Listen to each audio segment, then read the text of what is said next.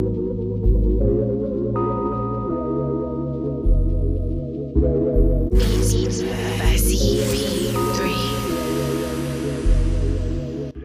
got to have a concept. You have a great concept. You guys are doing it, man, and it's an honor for me to just be, a small rock, man, in your mountain. I'm gonna pop a top in your honor. Mr. Doc Walker blessed us with his presence and knowledge. We want to welcome in our next special guest, Haley Skarupa. She's a three-time world champion in women's ice hockey and most recently won Olympic gold with Team USA. The Cap Stadium Series is definitely my favorite, obviously. I'm a huge Caps fan. I always have been. And to be there at that game with my teammates and for us to bring, our gold medals to there and share it with everyone in this area was really, really special for me. And just the support has been tremendous from everyone in this area, and you could feel that there at that game. Welcome to Sports on the Hill podcast. Hashtag DC Sports Without the Politics with Carol and Robbie on True Radio Network.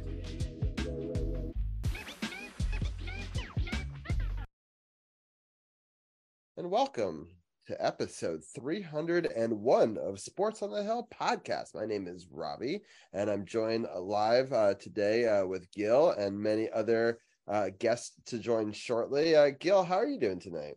Pretty good, Robbie. Thanks once again for having me on.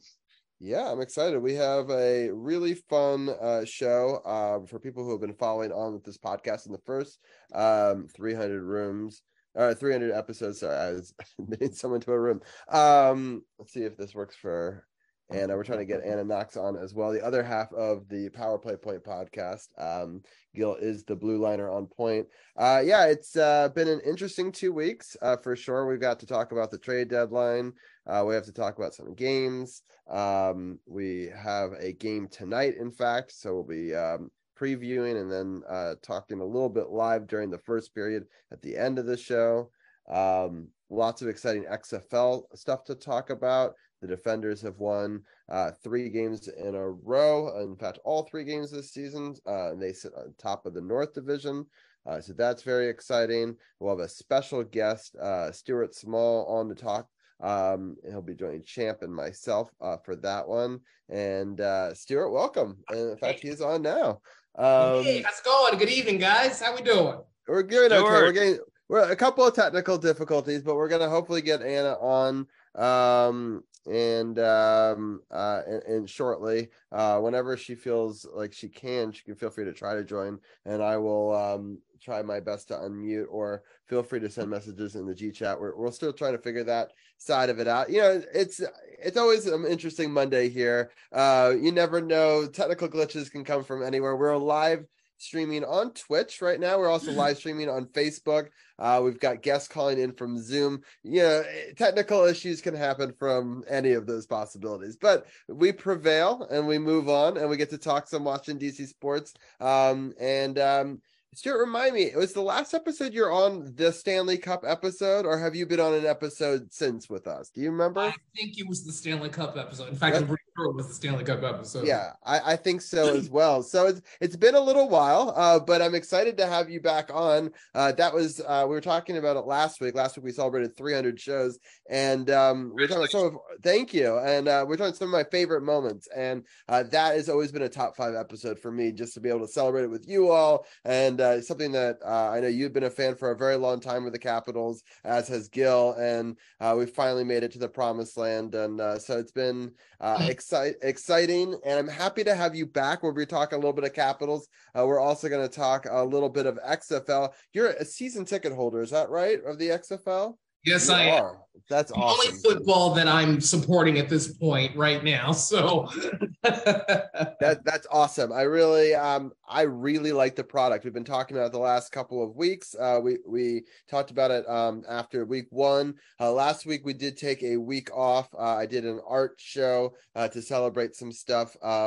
500 followers on Twitch and the 300th episode, and I wanted to showcase that I do other things as well. And it was Pokemon Day last week, so people wanted to draw Pokemon with me, and we did. It was a really fun show, one of our most viewed shows of the year, actually. So that was really fun. If anybody wants to watch the replay of it, it's on our Twitch channel, also on my YouTube channel as well. But tonight we'll focus more on sports. Again, the Capitals these last 2 weeks, including the trade deadline, very exciting time for Caps fans. A little nerve-wracking, a little upsetting for some. And we'll talk about all that, including all the games, as well as the Defenders. They're 3-0. They've been fantastic, and they've got a big week this upcoming week as well that we'll break down. And then we'll end the show with some Wizards talk. And they've been up and down, and they're sort of fighting for those play-in spots right now, and they're going back and forth with Toronto, and they lost what was actually a close game to the Milwaukee, which kind of surprised me, but in the end the score I don't think was indicative of the level of play that we saw from them. So we'll also preview their upcoming week as well at the end of the show. So very busy episode 301, but I'm super excited to get into it. So I'm going to break down the different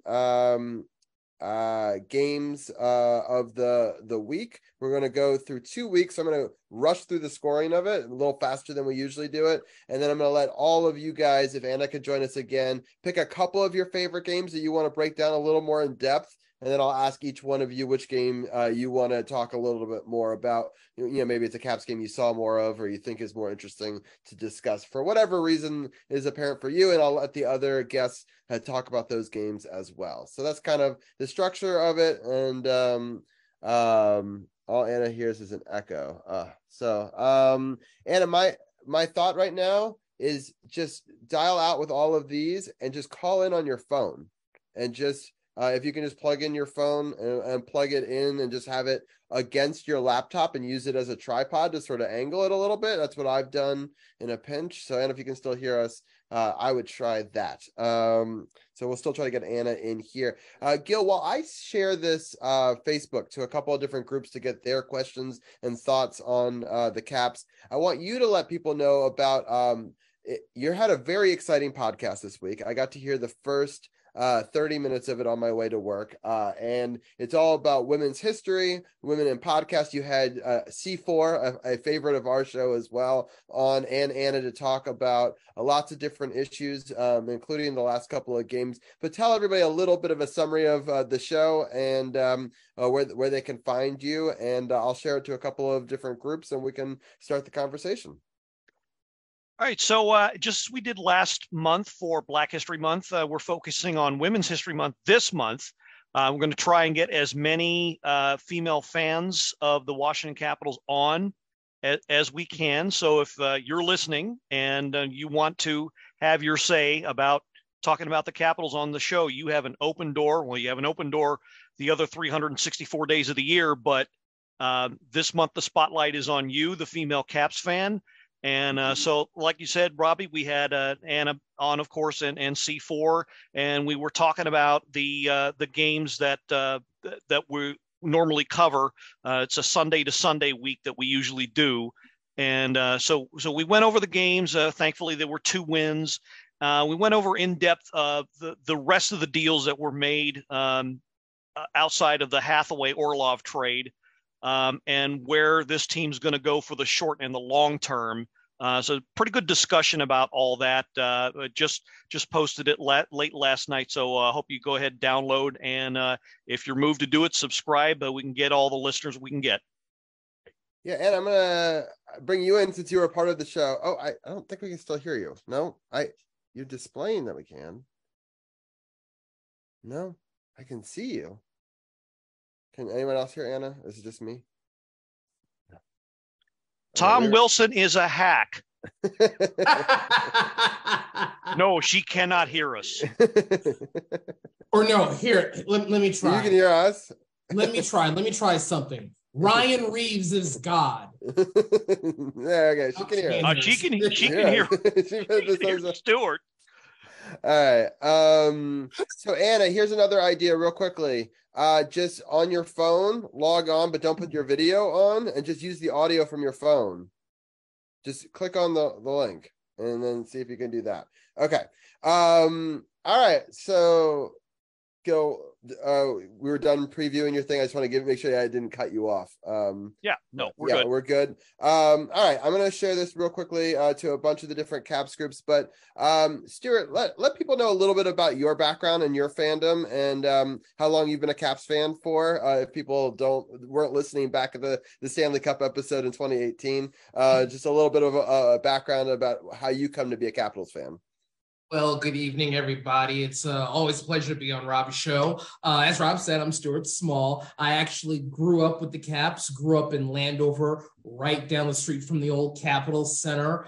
Hockey was really the only sport that I could play for whatever reason. And so I just became involved with it, just started following the Caps from their bad times, from the time they almost relocated all the way to going to glory with their Stanley Cup championship back in 2018. And I was born and raised a Caps fan. I actually worked in sports journalism for a while.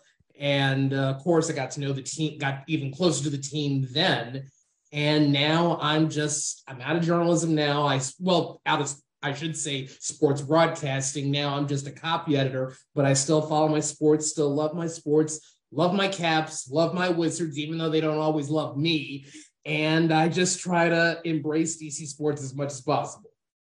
Yes. Stuart's what I would call a super fan. He's a fan of all the different DC sports. He goes to all the different games. I've seen pictures of him, and his bear has dressed up for the occasion and all the different ones as well, which I love. So I love that. And you've mingled with more DC celebrities, as I'd call them, just different people, different walks of life, but all sorts of people throughout the DC sports fandom, or even like politics or ownership groups of some of these teams. So it's fun to get to pick your brain a little bit, because I feel like you've gotten to see DC sports from lots of different perspectives, including the Capitals and stuff like that.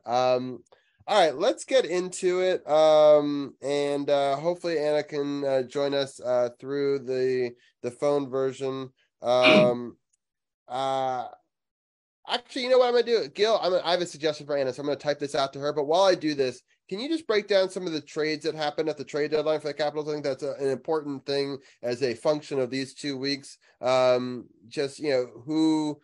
You don't have to get through all the nitty gritty details of the picks, but just who was shipped out and maybe who has come in that we've seen. Absolutely. Going to try and get through this real quick. Of course, the first one was from about a week and a half ago. Both Dmitry Orlov and Garnet Hathaway traded to Boston for several draft picks, the key being their first round draft pick in 2023. More on that in a second. And also we got a player back, Craig Smith, who is already acclimating himself very well. More on that later. So that was the first bomb that was dropped. And then later on, there were even more deals. The other shoes were dropped. No particular order. Lars Eller, I think everybody knew that he was going to get packaged in some sort of deal. It turned out to be a 1-for-1 swap, him for a 2025 third round draft pick. Marcus Johansson was also dealt for a 2023 third rounder from the Minnesota Wild. And the big one was the deal with Toronto that sent both the 2023 first rounder that they got from Boston in the earlier trade and Eric Gustafsson to Toronto. And who they got back was a guy by the name of Rasmus Sandin. And Sandin is, I think they're earmarking him as the future of the Caps defensive core. And we're going to talk about it here, but his first game was pretty darn good. And if it was a preview of coming attractions, then I think we're in for a treat. But a bit of a note, friend of the show, Tom Gobble pointed this out to me a couple days ago. Sandin was actually chosen 2 spots ahead of Alex Alexeyev. So now if you think about it, in that draft class, I think it was either the 2018 or the 2019 draft class, now they have 2 of the top young defensemen from that draft class, which wasn't all that long ago. So as far as the future of the defense, they're looking pretty good. And I have to say, I'm kind of pleasantly surprised with this retool on the fly and how it went. Yeah, for sure. Let's go back in time. And Anna, I see that you're logged on the phone. So if you want to get the camera button and the mic button to see if that works. Hey, there she is. Yeah. Am I here? Yes. Yes. Yay. Anna. Right. There you go. Right. I love it. Little technical issues just to stir things up, right? Yep, for sure. All right. Anna, wonderful to see your smiling face. Let me tell you, it's been a minute. It's a Pisces thing, right? That's right. It's true. We fish gotta stick together.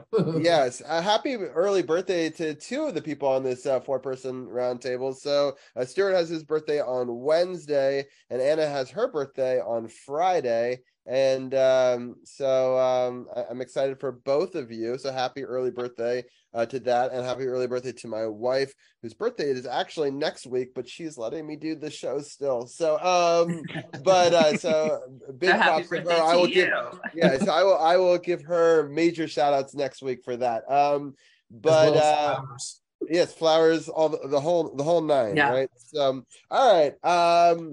For time, we're going to go real quickly through all of them. Each one of you guys are going to pick 2 of the games you want to go more in depth after I've gone through all of them.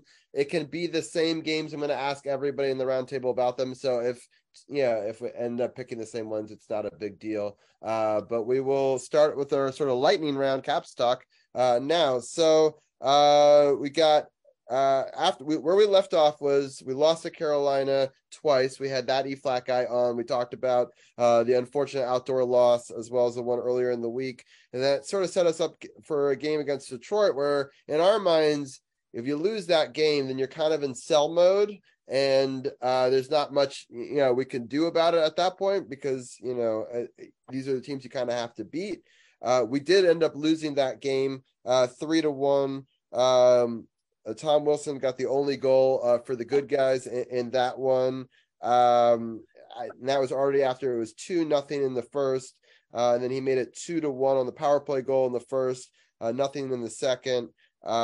Then unfortunately they were able to get one in the third. And so that was kind of that game at home. And then you play the Anaheim Ducks, which is one of the worst teams in the league. And so you have to at least win one of these games, and you end up losing both of them. And this game was kind of a brutal loss. We got on the scoring sheet first. TJ Oshie gets his 12th goal of the season on a power play. So things are looking good. Unfortunately, early in the second, they get a goal back. Nick Jensen is able to give us the lead again, but it's for a very short period of time, less than a minute. And unfortunately, they come back and tie it up, and then they get 2 goals in the third period. One is an empty netter. So it's a little bit closer than it looks, but not much. And it's just unfortunate because they had the lead twice in this game, and it escaped them. So not a great way to kind of go into this game against the Rangers, and the Rangers have been a really good team this season. But here's the shocking win of that week. TJ Oshie once again scores first on the power play, his 13th of the season. And then, unfortunately, a couple minutes later, the Rangers tie it up 1-1.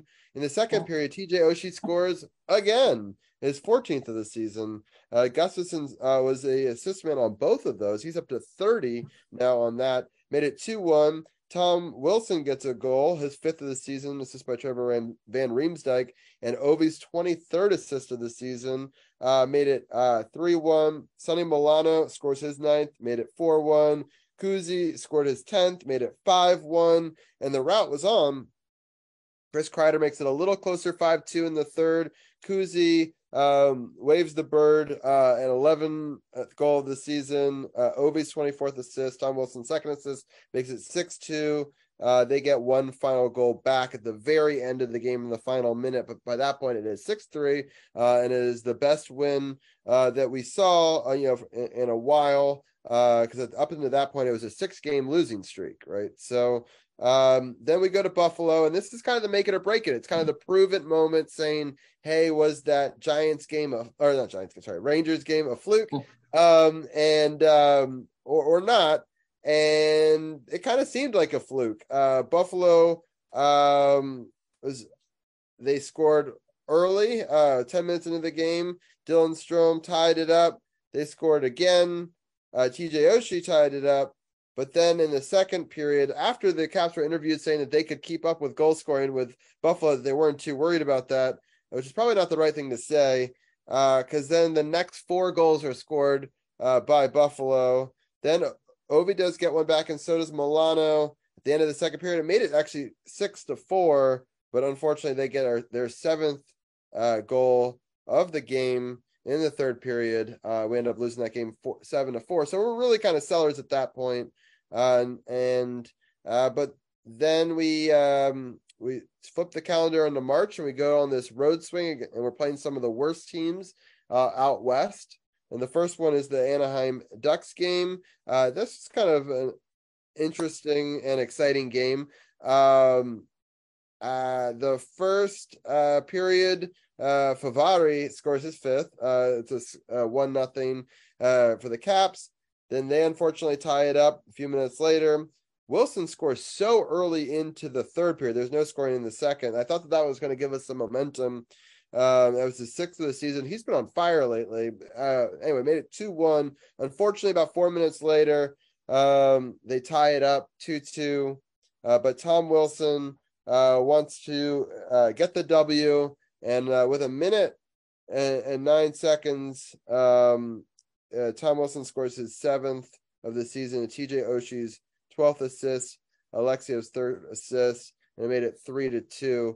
And so Tom Wilson has had a hell of a week, so it's been really impressive to watch. Anyway, so we got one last game to break down for the Capitals, and then I'm going to get all your guys' thoughts. And that's the San Jose game. And this was a blowout with a lot of these new players in the mix. So unfortunately, in the first period, we were all out of sorts. We allowed 20 shots on goal, which was not a good recipe in any game. Down 0-2 at the end of the first period. But in the second period, we just really had a dominant period. Craig Smith gets his 5th of the season, gets the first goal. Nicolas Aube-Kubel, after getting the contract extension, which a lot of people had questions about and whether we should or shouldn't do, he pays what I would call immediate dividends, and scores his 3rd in the season. Matt Irwin scores his 1st goal of the season. Our new defensive player, another Carlson, but this one's spelled differently, Carl's son, with 2 S's, Gabriel, that is, his 1st assist. And Aube-Kubel's 7th assist made it 3-2. And Craig Smith got on the board again, his 6th of the season. And Rasmus Sandin, his 17th assist of the season. Dylan Strome's 29th made it 4-2. TJ Oshie scores in the 3rd, his 16th, another power play goal for TJ Oshie. He's been doing well from playing in that grouping. Alex Ovechkin's 25th assist and Sandin's 18th. And then they get a goal back, make it 5-3. Ovi scores the next 2. Wilson gets 1 assist. Gabriel Carlson gets another assist. Sandin gets his 3rd assist of the game. And Vincent, is it Oreo? How do you pronounce that, Gil? Iorio. Vincent Iorio gets his 1st point of his career, and it's an assist to Alex Ovechkin on his 35th goal of the season. Which is, I'm sure, something that he will never forget. And Dylan Strome gets his 14th goal of the season at the end of that period to give us 8 goals. And Sonny Milano got an assist on that one. So just a rout. Hard to tell whether we're playing 2 of the worst teams in hockey or like they're starting to gel with some of these different players in the mix. It's going to be interesting to see. I just spit a lot at you guys. So I'm going to have you guys help give your take on it now. We're going to start with our special guest, Stuart. I'm going to have each of you guys pick 2 games, but tell me one game now that you want to talk a little bit more about, and then I'll get Anna and Gil's take on that game as well. Well, Rob, thank you. If I may, I really don't want to focus on a game so much as the entire team as it is now, because with some games, you have players who played who are now elsewhere. In other games, you have players who we didn't have before who are here now. So I think right now, this is a team in transition. As you mentioned at the top, we were sellers at the trade deadline, and I mentioned this to you earlier, Robbie, that To me, this was one of the heaviest trade deadlines league-wise. In fact, I was reading something. I think there was something like 40 or 45 deals made that week. And I think it would be unfair to just single out a game to talk about. I think it would be unfair to single out just one game to try to get a bead on where this team is now. Because I think you have players who are trying to show they want to stay here, they want to impress. You mentioned Mr. Smith, you mentioned Rasmus Sundin, and you also mentioned the other younger guy who we have now. I think right now we need to just step back. Let's see where this team is now. Let's see if these guys can continue contributing, to see if they're going to be a part of this franchise for the near future, and to hopefully get it back to where they're somewhat more competitive to compete with the Boston Bruins and the New York Rangers of the world. Yeah. But let me just say one more thing. B-Mac, I will say, I think he did a really, really, really wonderful job this time around, trying to stockpile all those draft picks to try to get this team younger. Because if you look back, you alluded to the 2 losses to Carolina. It seemed like they were skating figure eights around us. We were skating in mud.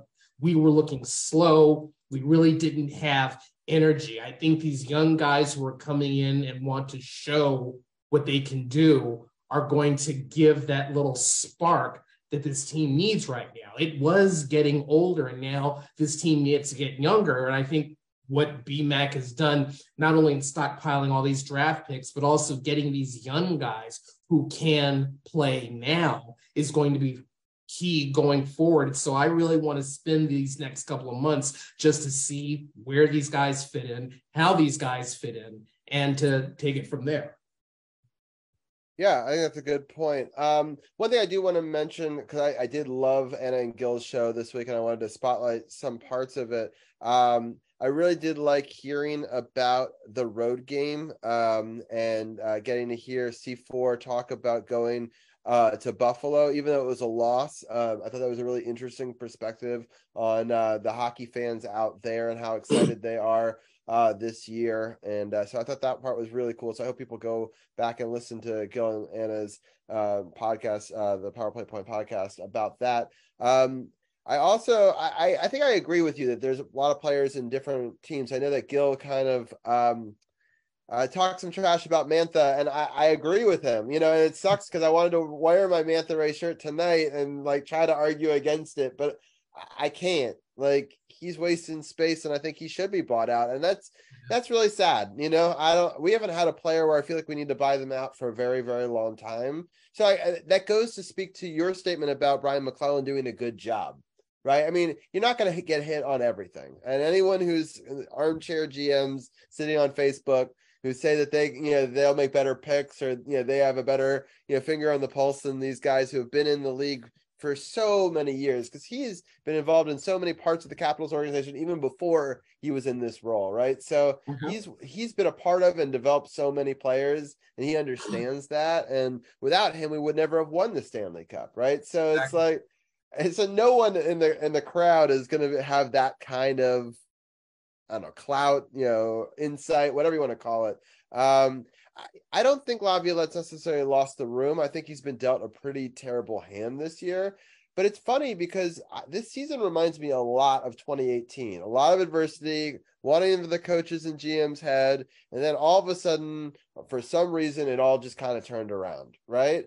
And I'm hoping this could be the kind of moment for them. And it could be. We're only a couple points out. I know that we have to jump a lot of teams. But Gil, do you think you still just go for it and you hope for the best this season? Or, how does this play out in your mind? Well, I mean, with this much needed injection of youth and enthusiasm, like Stuart said, this is what we're seeing is in effect an audition for who wants to stay, who wants to be part of the long-term plans. This is a great opportunity for all of those younger players to show that they can contribute to the team short and long term. So when you consider that, then what you're going to get is very interesting hockey to watch. I don't know if this team is going to make the playoffs, But you know what? Since they're not quite out of it yet, it's still going to take quite a bit for them to be mathematically eliminated. So they're nowhere near that. We're only talking 18 games. So I say, why not go for it? And if you fall out of the playoffs, okay, that's fine. No big loss. We kind of resigned ourselves to figuring that was going to be our fate anyway, since we were sellers at the deadline. So no big loss here. But the most important thing is the right guys getting the playing time and developing, using this 18 to 20 games to solidify their position long-term on the team, especially the defense, because that's been a sore point for years with this team. Yeah, it's tough because where we are, the worst is to be like that one spot outside. I mean, the Commanders, got to be basically in that spot this year. It's just tough. It's just the question of does 5 or 6 positions in the draft matter? And it's hard to know with, who you're going to get at what spots. And, it doesn't always pan out that way. It does. The number one spot's not always the best player, and so, well, if I can jump in, not to interrupt you, Rob, but if I can jump in, make a quick couple of comments about that. One, this coming draft is supposed to be the deepest in years. And as far as the number one not necessarily being the best player, well, insiders say that Connor Bedard is going to be the de facto number one. I don't know if he's a generational talent, but he's pretty close to the talent level of, say, a Connor McDavid from what I've seen. Wow. I don't know if he'll be that good, but he has that potential. So he's going to be the number one regardless. But this draft class is extremely deep. And I think the Caps are going to get somebody special, assuming they hang on to that pick.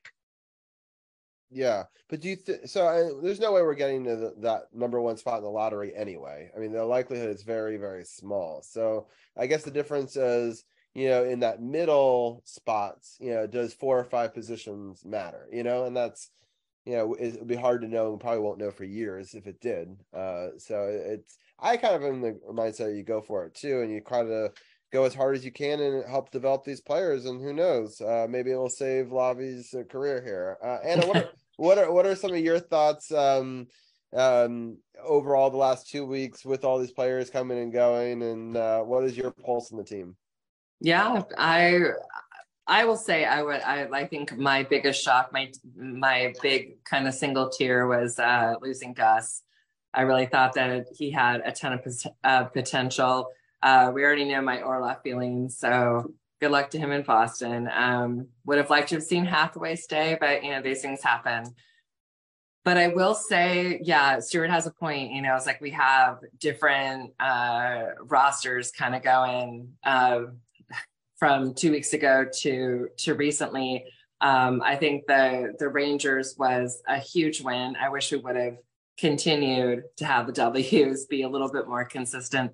But for me, I will say if I had to pick a game out of the last 2 weeks, it definitely would have been the Sharks game. Mainly because I like what Gil and I talked about yesterday, but my big thing was when this team drops all of that, tension and just goes out and actually plays hockey and has fun. And we start to see smart passes and smart hockey overall, and this wasn't it wasn't a 60-minute game, obviously, because the first period was like, what the hell? But it gave the new guys a chance to come. It gave all of the fans an opportunity to see new skill, new speed, hopefully, the young legs and to see new chemistry. And I think that it's there. And I just hope so when we go, tonight against LA, just keep that, keep the lines going, keep it fun. Cause I think that's when they play their best hockey. And I just feel like at that time it's, at this one is like, just go with it, just stop fucking around with the lines and just leave it as is and trust your lines, trust that chemistry, because whatever was said in the locker room in that after the first period of the Sharks game woke those players up. And that's what we need to see more of. And it's definitely there. And I think Iorio, I think he's going to be one to watch for. I mean, my God, he's only 20. And it's like, why not? And, you know, and his passion for the game, but it's not even, he grew up idolizing Ovi. Yeah, well, so many of these other players did. It's his speed and skill and drive that got him where he is today. So let's put it on our lines. Why not? Yeah. I don't know. I don't know what to expect. It's just hard to tell how this team will do against better teams. Let's talk a little bit about this Kings game that's tonight. I'll sort of give people the rundown of how the Kings have been doing, and I'll get all you guys' takes on no, without one. Quick. Yeah, I know. That's huge. That trade is so interesting. We can start there. Like, they try to offload him, which in kind of a dirty move in my mind, because I don't think he's staying in the league for that many more seasons. They could have just kept him and have him retire a King, because now they're going to want him back, and so that way you could say, oh, he always was one, right? And right. So it's just for a little bit of capital. I just don't know. In my mind, hell. In my mind, you don't do somebody dirty that way. It's been the face of your franchise for that long. Like, can you imagine trading Ovi for capital, like at the very end of his career for a couple of games? Like, that's crazy. And at the very least, they could have traded him to a contender, although he ended up in Vegas. So who knows what's going to happen there? But it just seems to me someone like that. I think back to when the Caps were making one of their fire sales, and they traded Dale Hunter to the Colorado Avalanche for a chance to win a cup there. It didn't work out, but at least out of respect for him and what he's meant to the organization, they gave him a chance to win a ring elsewhere. And I was a little surprised to see that LA sent him to, I think it was the Wild. Columbus. Columbus, I'm sorry. Yeah. It just seemed strange that they would send him there, knowing. Well, and he was shocked too, and that's always like, where's your loyalty? And he said he wasn't going to report, which that's crazy. That sucks. Yeah, and it sucks for those couple of fans that bought Quick jerseys and made them up with all the information, and then it comes out that he doesn't even want to play for your team, so now you're stuck with a 250 piece of one-day memorabilia. I don't know. That's why I never buy the jersey of current players, because so often they'll either tear their ACLs, they'll get released, or something like that. So I don't buy any jerseys. I don't buy any jerseys at all. I have my fan favorites, but no, I don't for that exact reason. I was very nervous this trade deadline, because there was a lot of rumors, and I was like, oh, hell no. Got this. I was like, I would have been, Well, Robbie, you know about the big one that almost happened involving Wilson? The rumor that was about him to the Pittsburgh? No, the one of him going to Minnesota for Ryan Reeves. Shut up. In fact, Ryan Reeves is going to take number 43. So that would have been something. Twisting that knife. Ryan Reeves. Anna's going to smack me. God, I hate that guy. Anna's going to smack me. Yeah, her hand's going to come through the Zoom.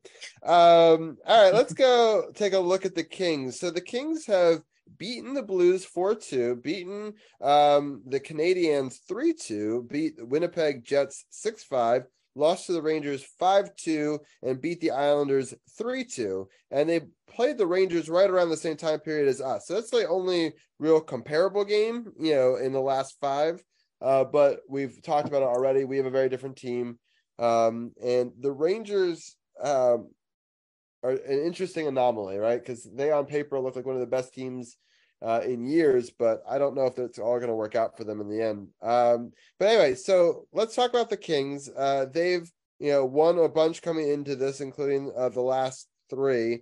All of these games, the last 2 were at home, so part of this homestand here that they're playing. The game against the Blues happened on Saturday, so they've had a little bit of rest coming into this one.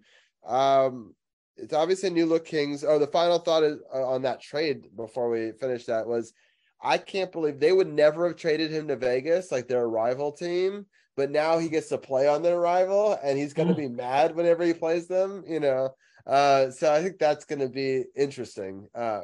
And it's tough because I want him, and I want Orlov, and I want some of these other players to do well. So it's tough because they're going to teams that I naturally hate, in Vegas and Buffalo and Boston. But it's tough because I still want success for them. I've always liked Quick. He's one of the greatest American goalies of all time. He's still just a couple of wins away, I want to say, from second all time. Is that right, Gil, on the all-time American wins list? Far as wins by an American goalie, if I remember right, Mike Richter has that record. Let's see. I'm researching that as quick as I can. I got you. No pun intended. Yeah. Oh, thank you, Anna, for hanging the buck. So they paid me the big bucks. Okay, so let's see. Games played. No, Ryan. Okay, so it's Ryan Miller that has the record with 391 wins, and Jonathan Quick actually needs 20 to tie. Right. He's actually third on the list of American goalies, and John Van Beesbroek is in between them. But yeah, Jonathan Quick would actually need to win 20 more games. So unfortunately, that's not going to be possible because they've already played he's with Vegas now. Vegas has already played 63 games. So even if he got into all the rest of their 19 games, it's that he's trying to get for second, I think was the thing. And he only needs 3 more wins for second. Right. What he could get this year. And if he stayed for another year, then maybe he could go for Ryan Miller's. So yeah, I don't think he's playing beyond this year. All the scuttlebutt I'm hearing is that he's retiring after this year. Right. So maybe he can try to get 3 more wins though, and try to, who knows? I mean, these are regular season wins though, so the playoffs obviously don't help him in that. But anyway, so what are your thoughts going back to the Kings now? I'll start off with you, Gil. What are your thoughts on playing them? I'm going to be bold here. I'm not the least bit impressed with them at all. They've lost to a lot of weaker teams in the Western Conference. I'm not and in the Eastern Conference, a lot of teams they should have beaten. They can't seem to beat. I'm not impressed by anybody in the Western Conference for that matter, because I don't think I look up and down the standings. I don't see anybody that's capable of winning the cup, not even Colorado. I doubt they're going to repeat. They've had so many injury problems this year. They've just now scraped back into a division spot that might get hot during the playoffs, but I can't see anybody out of the West winning, much. So Los Angeles is kind of a middle of the road team. I mean, on paper, they look impressive. Anze Kopitar is Anze Kopitar. He's probably one of the greatest two-way players to ever play the game, but Kevin Fiala, he's pretty good, leads the team in a few offensive categories. Goaltending is solid, but this team doesn't do one thing very, very well, but they also don't do anything really badly either. So, I mean, they're beatable is what, how I would evaluate them. And I think the Caps can surprise them if they take the attack to them and use their newfound speed against them. I think they've got a good chance of winning this game. If in the last game, the last 40 minutes, there's a very good chance they can come away with 2 points. All right. If they play like they did against the Sharks, they've got a very absolutely. Yeah. 100%. Any additional comments you wanted to add to that? No, I just feel like I think with the Capitals now, like we can't even look at past couple of games because all of a sudden here we are with this fantastic win against the Rangers and a really shitty loss against the Ducks. It's like we're just sort of all over the place. So why not just ride the wave now with the Sharks win and in that roster and those lines and let's hope we just continue it going forward. And I do think there's potential to beat the Kings. Absolutely. I think it kind of. Yeah, if you run the table in March, anything's possible, right? So, Stuart, what are some of your thoughts? I was just going to say, I just think at this point, and we kind of alluded to it earlier, really, this team is just trying to find its footing. It's trying to find itself. Yeah. Who is going to stay here? Who is going to not be here? This really is an audition for the future. Now, if we get in, somehow sneak into the playoffs during that audition, wonderful. But at this point, I just want to see what we have. Who can play where, and who can show up night in, night out. Okay, you gave me, for example, 2 goals and assists the other night. Can you do the same tonight? If not, can you do something else defensively? Can you take on their top line? Really, I think this is just a team that's trying to consistent. Exactly. Thank you. Consistent and chemistry. Those are the 2 big C's I want to see. Come on now. Right. I'm kind of just looking at it as glorified preseason games. Now, like I said, if we get into the playoffs, wonderful. But right now, I want to see what this team has and putting all that together. Really, I think that should be the top priority. Obviously, you want to win. Obviously, you want to get into the playoffs. But if that doesn't happen, let's see what we have. And then let's build on that next year. Yeah.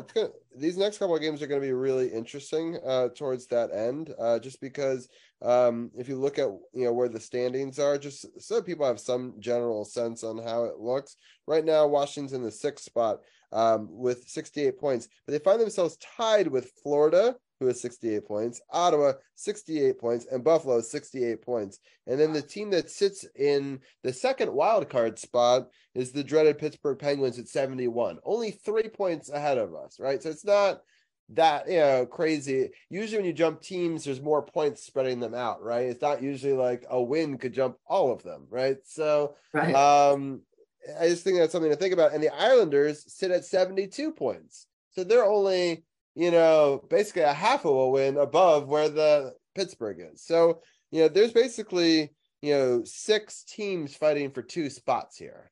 So it's just something to talk about, because the Islanders are one of the teams that were fighting for position. Also, New Jersey, they're at 88, have had a good season, but they're the other team we're playing this week. So it's kind of a really cool benchmark, if you will, for the Capitals here. So their upcoming games, again, the first one is a very short homestand. It's a 1-game homestand, Thursday, March 9th, at New Jersey.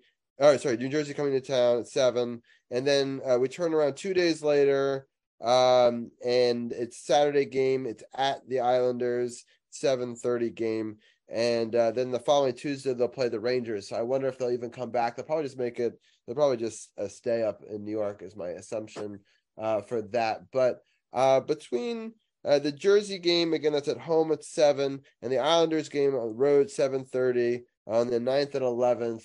I'm going to let each one of you guys pick one game you want to talk about. I'm going to start off with our special guest, Stuart. Is there a certain game that you're looking to of the 2, or something interesting in one of those games? Well, I'm kind of interested in the Buffalo game, since they're currently tied with Buffalo right now. In fact, they have a couple of games with Buffalo coming, if I'm not mistaken. Islanders. I said Buffalo. Why do I have Buffalo on my mind? I want to see them against the Islanders. I mean, again, we're trying to find ourselves. We're trying to fit the pieces together. Let's see what these pieces can do against one of the upper teams in the league right now. Let's see what they got against the Islanders. I want to see what these boys can do. Yeah, I think that is will be a really interesting. These are both really interesting because of where they are currently standings. But Gil, which one of the 2 do you want to talk about? I would love to see what they do when they finally come home. The team that they have now finally come home against the Devils. Been hearing for a while how good this team is. And I guess some of us were kind of hoping, me included, that maybe they'd fizzle out. They haven't, to their credit. So they're a benchmark team, to be sure. So I want to see how this new unit fares against a team that has managed to put it together. Of course, the goaltending they've got the near generational player in Jack Hughes. They've got a solid defense. But I think once a lot of these guys that have just joined the team, once they get that taste of what Capital One Arena can sound like, I want to see how those guys can react to that, can feed off of that. I'd love to see how they acclimate to that, because it used to be that the Caps were a feared team to play in that building. Not so much anymore. And I think with a lot of these guys that have had the legs to play a 60-minute game, might be a new chapter in that. Might be something that turns around for them. Might be, at least more interesting to watch for the fans in Cap One. So that's the game I'm keying on for this week. Yeah, and Anna, between those two games, which one are you keen in on? I honestly don't really have an opinion either way, because I just feel like I want to see the same line for tonight for the Kings, and I want to see them bring it home against the Devils and play. I just want to see that consistency, and yeah, I think the new players coming out to the Caps fans will be fantastic for them. But I just want to see a consistent line, and I want to see 60 minutes of hockey with the team that we know and love, and just get out there and play. My God, let's just do it already. Yeah, well, it'll be exciting. This Kings game is coming up just shortly. If you're watching live on Twitch, you can see we've got a live score bug above my head that'll have the score as it starts in just about 30 minutes. So a fun way to kind of get us ready for that. I know it's a late game. I'm not sure how late I will stay up for it, but obviously how they do in each period will justify whether or not I stay up another period for them. I'm sure that many on this call are in the similar boat. But this has been super fun. Stuart, you are welcome anytime to join us for Caps Talk. I really enjoyed this wonderfully. I'm going to let our other two Power Play Point podcast guests go. I'm going to do our kind of farewell with them, but I'm going to keep you on the line, and we're going to talk a little bit of Defenders in just a second. But Gil, I'll start with you. Any final thoughts of things that people should be looking towards? I know that you're trying to highlight women in hockey, but let people know about this week's podcast and the upcoming ones as well. Yes. So another little thing I'd like to throw out there for this episode is we talk a little bit about the PWHPA, it's Professional Women's Hockey Players Association. We're actually in town. They were at the MCI for the Secret Dream Gap Tour. All four teams played kind of a mini tournament to build up the standings. They're coming towards their championships. So we talk about that a little bit, and hopefully some of you out there caught that. And again, Women's History Month, we're looking for female Caps fans who want to get on and the spotlight's on you. You want to talk about the team, talk about your experience in hockey. I know a lot of you out there play the game. Love to hear about that. So yeah, that's who we're looking for these next few weeks in March. I'm going to drop a bit of a bomb here. This coming episode is going to be something special. I'm not going to say anything more than that. And Anna knows what I'm talking about. But this coming episode is going to be a bit more special than usual. I'm jumping out of my own birthday cake. I'm tuning in. Oh, yeah. Sorry, I couldn't keep it in. Yeah, I thought it was going to be where you were buying the football team. Yeah. Spoiler alert. Yeah, exactly. If only. Right. But yes, Gil, I've loved having you on. It was great celebrating 300 a couple weeks ago with you. And again, if people right click on the podcast partners button on our website, opening that in a new tab, it'll list out all of our partner podcasts, and Power Play Point Podcast is right there. Or you could just search Power Play Point Podcast on any of the podcast platforms, and you can catch both of them. So thank you, Gil. I'm going to keep Anna on for a second, but I really appreciate Gil as always, and we'll talk to you next week. Thanks, Robbie. Pleasure being on again. All right, and Anna. Talk to you soon, Gil. Bye, guys. We didn't get to enjoy 300 together a couple weeks ago. I was a little bummed about that, but I'm so thankful that you've been a part of this show for so many seasons now, and been such a big influence. And I'm happy that you've been able to give the female perspective, on hockey and a lot of sports, about 49ers and other things as well. And maybe I'll even get you into some XFL football if you listen to the next segment, because the Defenders are pretty awesome. I definitely think that you like football, and I think you would really enjoy the Defenders, since there are no San Francisco teams to rival us in this sport, at least. But Anna, you've been such a great member of this team, and I didn't get to formally congratulate you and 300, although we did mention you, obviously. But thank you so much for being such a big part of this the last couple of seasons, and I'm so looking forward to the next couple of weeks breaking down how the Caps do on this season, because it's going to be such an interesting transitional time for them, and I really appreciate your insight for all of that, and I just wanted you to know that before I let you go tonight. Well, thank you. I'm humbled and speechless, which is rare for me, but I appreciate the opportunity. I know I'm always like, oh, I got to go to bed, but I do look forward to these shows, and you guys do a fantastic job, and I'm honored to, 300 episodes. That's really incredible. So good for you guys. Cheers to you. And yeah, let's hope this team just has some fun and just kicks ass the next couple of games.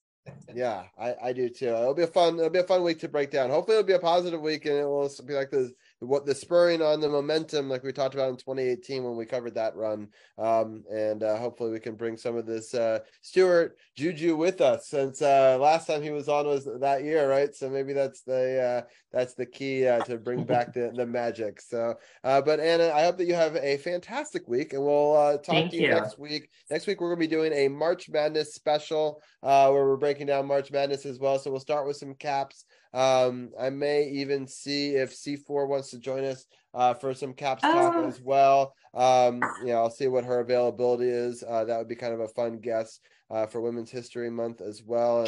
And someday I'd love to get Haley back on. She was such an incredible guest. That was such a fun episode on the show, and the fact that she did even 2 shows with us is amazing to have an Olympian on, and I'd love to bring her back on someday. I know she's still doing some big stuff with the team, and she's an ambassador of the team and helps with women's sports and hockey as well, and so she's fantastic. So shout out to her as well. But Anna, thank you so much, and we'll definitely have you on for the March Madness special next week. Of course. And let's see, Stuart, have a fantastic birthday. I'm sure I'll find a fun meme or something to send you. Okay. Look forward. Happy early birthday have to a you good as show, well. guys. I'll talk to you soon. Bye, Anna. Bye. Bye. All right. So yeah, happy early birthday to Anna, and we're gonna bring in DC's People's Champ and in here. Champ, how are you doing tonight? Konbanwa, yoroshiku onegaishimasu. Hello, everybody. Glad to be Hey, Champ. Glad to be talking about. How you doing, Stuart? Glad to be talking about a very successful start to the season for the DC Defenders and what looks like a really fun team to watch. Nice. Champ, you're a little bit low, coming in a little bit lower than us. I don't know if you can boost your mic signal a little bit. Let me see. Hang on just a second. So while he's trying to figure that out, I'm going to use this opportunity. How about now? Much so much better. Much there better, we go. Champ. Yeah. All right, and now it gave me time to change the graphics, and so Pro Streamer. Now we're DC Defenders talk. So we've got Champ on, who's a big Defenders fan. He's going to help us break down the last 2 weeks. Then we've got Stuart here, who's gone to the first 2 home games of the season, including this most recent one. So we'll break that down with him as well. And then we'll also quickly preview the upcoming big game that's also a home game on this Sunday at 7 o'clock, and that I'm very excited about. It's going to be interesting. There's 2 3-0 teams playing 2 0-3 teams this week. So I thought that was interesting to see how I always enjoy watching how the schedule pans out over time, because they don't really know, what the rivalries are going to be or anything about any of that. But they were kind of hoping that some of these, by scheduling a couple of games not back to back, but within a couple of games of each other with the same teams might create some of the rivalries that the original XFL was kind of known for. And so far, especially with this most recent game, I think that they are getting a little bit of what they wanted with that.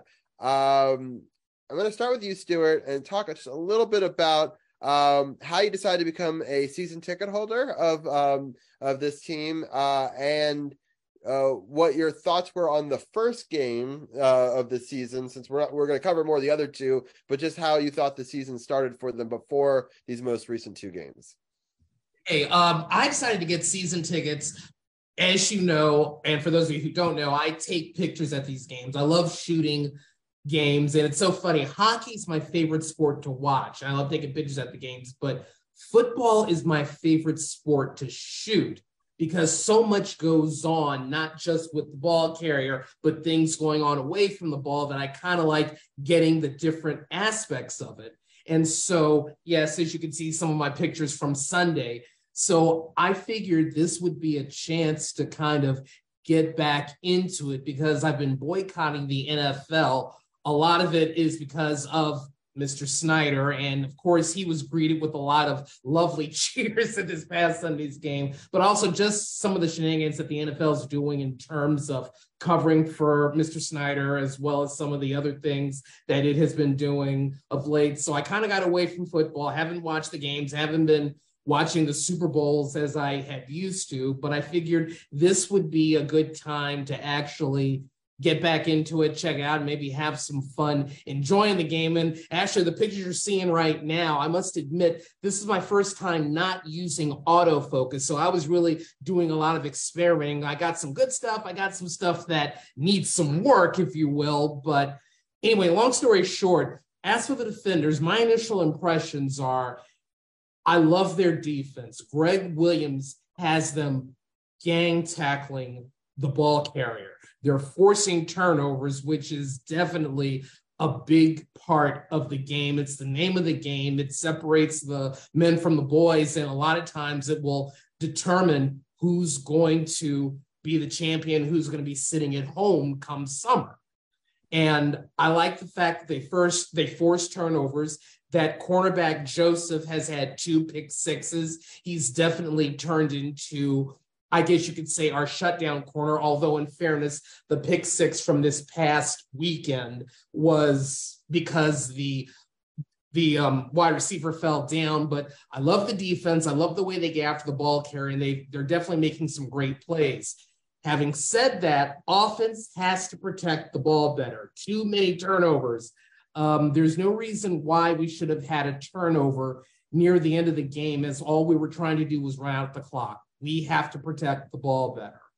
But I think this team's off to a good start. If we can just get the offense a little more in the way of consistent, they are definitely a favorite to be the XFL champion. But again, offense has to work out some things. The play calling has to be a little better as well. Going back to that first game, I didn't like them going for it on 4th down in the opposing team's 40 when they could have just simply tried to pin them deep in their territory and make them go the length of the field. Fortunately, we were able to get a turnover. Once again, turnovers, get a fumble at the goal line and recover it to salt away the victory. But offense has some things we need to work on. But that's kind of my impressions of these first few games. Yeah, I think that's really helpful. You had some great pictures here. Sorry, I was just sharing to a couple of XFL groups because I wanted to see if any of them wanted to talk XFL with us on Facebook as well. But you know, I'm a photographer. That's what I do professionally as well from a school. It's one of many different jobs I do. But so I'm always super into photography. I used to teach a photography class in the high school there as well. So just because I'm a camera head, are you Sony? Are you Nikon? Well, who do you go with? I am Canon. Canon. Okay. There you I'm go. Canon, but I use a Tamron lens. Oh, yeah. Yeah. Nice. That's been my go-to, and it's been a godsend for me over these last 20 some odd years doing this. Yeah, I'm trying to remember. I am a Nikon user, but does Tamron also make Nikon lenses? I don't know. Yeah, I think for Canon and Tamron. Yeah. I think that's actually who I use as well for my long lens. So but yeah, no, I think you sort of captured the moment, and the running game is such an important part of our team and our identity through the early game, and I like that running style plus hard-nosed defense. It reminds me of the old school Redskins teams, right? Yes. That a lot of the people were such big fans of. Chip, what are some of your thoughts on why don't you go back a little ways to the Vegas game and give your thoughts on that one? Right. So that Vegas game was absolutely a very sloppy game for this team. In not only the offensive play, but the conditions. It was raining, it was wet, it was slipping. There was even a point in the game where on the kickoff, the kicker slipped and it barely got past the 20, which was a penalty in the XFL. It didn't get past the 20, so it was a penalty in the XFL. But the crazy part about that Vegas game was the first half, the offense was terrible. They had 6 offensive possessions, and half of those possessions ended in a turnover, a fumble, and the other 3 were punts. So the offense was terrible the first half. So clearly, Coach Barlow went in that locker room and made some adjustments, and they went right to ground and pound. They went to the ground, they ran the ball, ran. And that's where their successes started to come offensively, was keeping the ball on the ground and running. All their touchdowns came on the ground. They were able to just grind out that defense, wear out that defense, and were able to come back and get the victory. So they were able to adjust, knowing that the weather conditions were not conducive to passing the football. They knew that they had to run the football in order to be successful, and that's what they were able to do, not only with their running backs, but their quarterbacks as well. So that's what was the key there. But I hate the fact that it took for them to do it in the second 30 minutes of this game, and not the entire game. And because if they had done it the entire game, I think this would have been a much bigger blowout than it was. They ended up scoring 18 unanswered points, but it took them the final 30 minutes of the game to get that 18 points instead of being able to do it in the first half. So I think that's where they got to figure out their offensive identity. They have 2 mobile quarterbacks, and they're using as mobile quarterbacks, using RPOs and stuff like that. But they really need to gain a true identity of who they are offensively and what they can do offensively, because their defense is solid. Their defense is absolutely solid, but their offense is like Stuart said earlier on, they're too inconsistent when it comes to their offense. They have to gain some consistency and just develop themselves in order to be able to be in games, because they know their defense is going to keep them in games, but the offense has got to be able to push them forward. There's an old saying, offense gets the glory, but defense wins championships. And if that were to apply to this team, you're looking at the XFL champions right now. But that theory doesn't apply onto the field. That theory isn't played on the field. Plays are made on the field. And so offense has to be able to not only get the glory, but also get the points so that the defense can do its job and they can win championships. Yeah. For some reason, you're flickering your video. So let me see. Yeah, there it goes. I was going to try to help you. You know what, Robbie? I've noticed something that it only seems to happen on Zoom. Everywhere else where I use video, it doesn't happen. But on Zoom, this happens. I don't know what's going on. It was happening to Gil earlier, too. So there's definitely something wrong with the Zoom software. But anyway, we may do with what we got. But all we have to do is reset the camera, and it seems to work for at least a little bit. So anyway, I'm going to get Stuart, I want to get your thoughts on that road game real quickly. I'm going to actually turn on a screen in my man cave while you give your thoughts. Okay. Well, I just pretty much want to piggyback on what Champ had said earlier. It is true that, first of all, I think they need to stick with the running game more. It seems like when they pound the ball, they have their most success.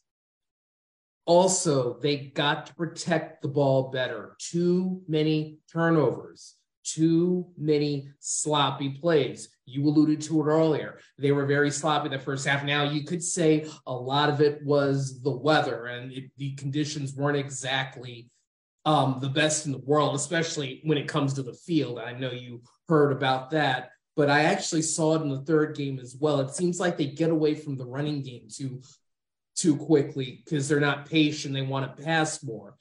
And also, maybe I'm just a purist in this, but I wish we'd settle on one quarterback and stick with said quarterback. I don't like the platooning idea.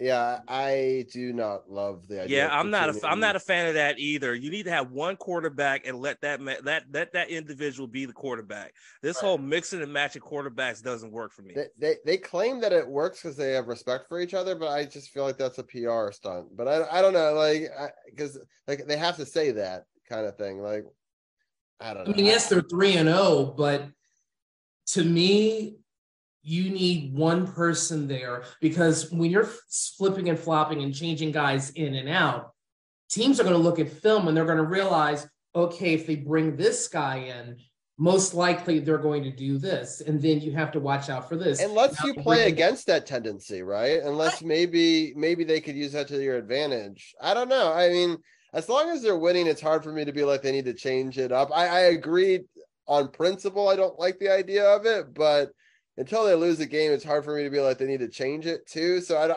I guess I'm conflicted on that. It's like this. They're 3-0, yes, but there's just something about it I don't trust. Champ, you said it earlier. Defense is solid. Defense is there. Greg Williams has them playing. Offense has to be better.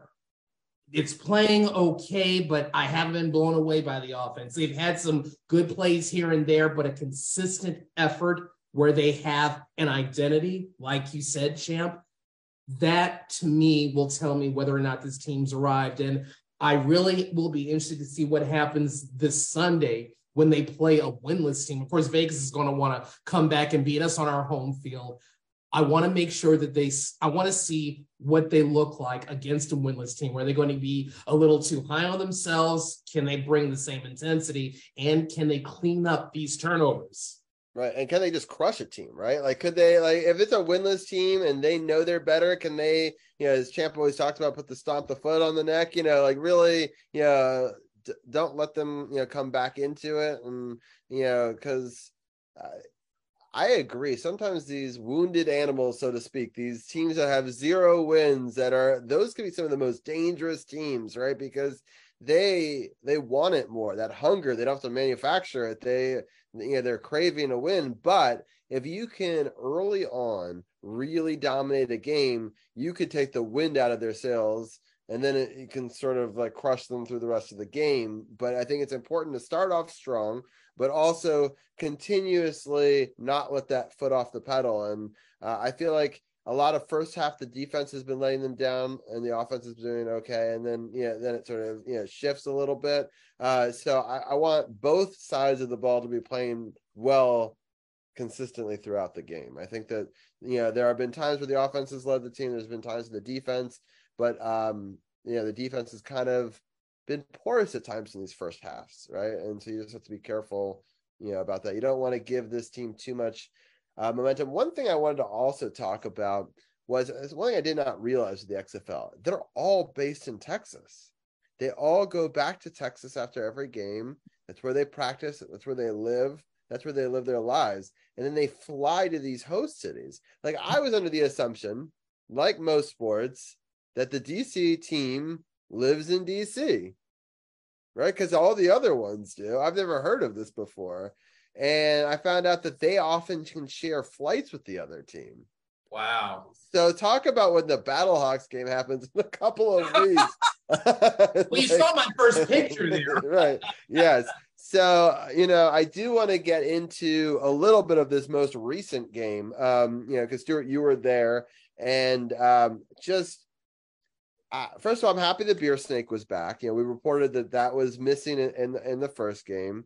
We're supposed to not throw things as a contingency of that, which kind of fell apart at the end there. So I'm interested to see if they're going to continue this or for how much longer. But the beer snake was great. The crowd was very rowdy. how drunk was the crowd to be able to beer snake that much? Did you have a sense of the inebriation levels of it? Because the memes online seem to think that everyone must have been pretty wasted to get there. How did it feel to be in that environment? Were people friendly? Were they drunk? How would you characterize the environment on yesterday's game? My section was pretty good. Now I was the beneficiary of a beer shower in the opening game, which I did not like, but it seemed like they were a little more calmer this second one. I loved the F Dan Snyder chants. Oh my God, the entire stadium saying that for 10, 15 minutes. That was just amazing. That's pretty amazing. And the game itself, it was up and down game. We started off up 14. They tie it going into halftime. We score on that first opening drive, but then they had that big return and it sets them up with a touchdown. We are able to stop their extra point. Again, in the XFL, you go for 1, 2, or 3, depending on distance. There's no kicking for extra points. I believe they tried for 2 and failed. So they ended up going for, up 3. We drove down. We scored again. We go up by a considerable margin.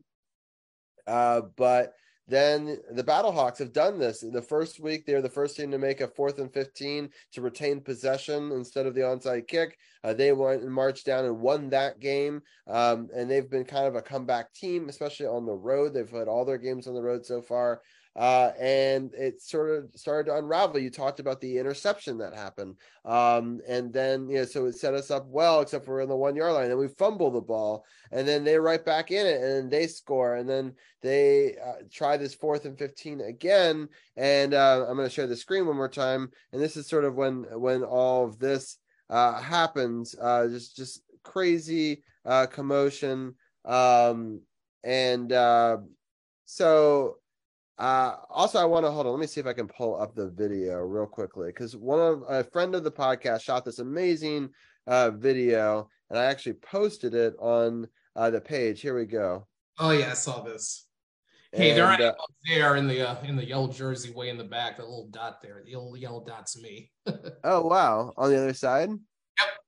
Oh wow. Because I'm right on the 30.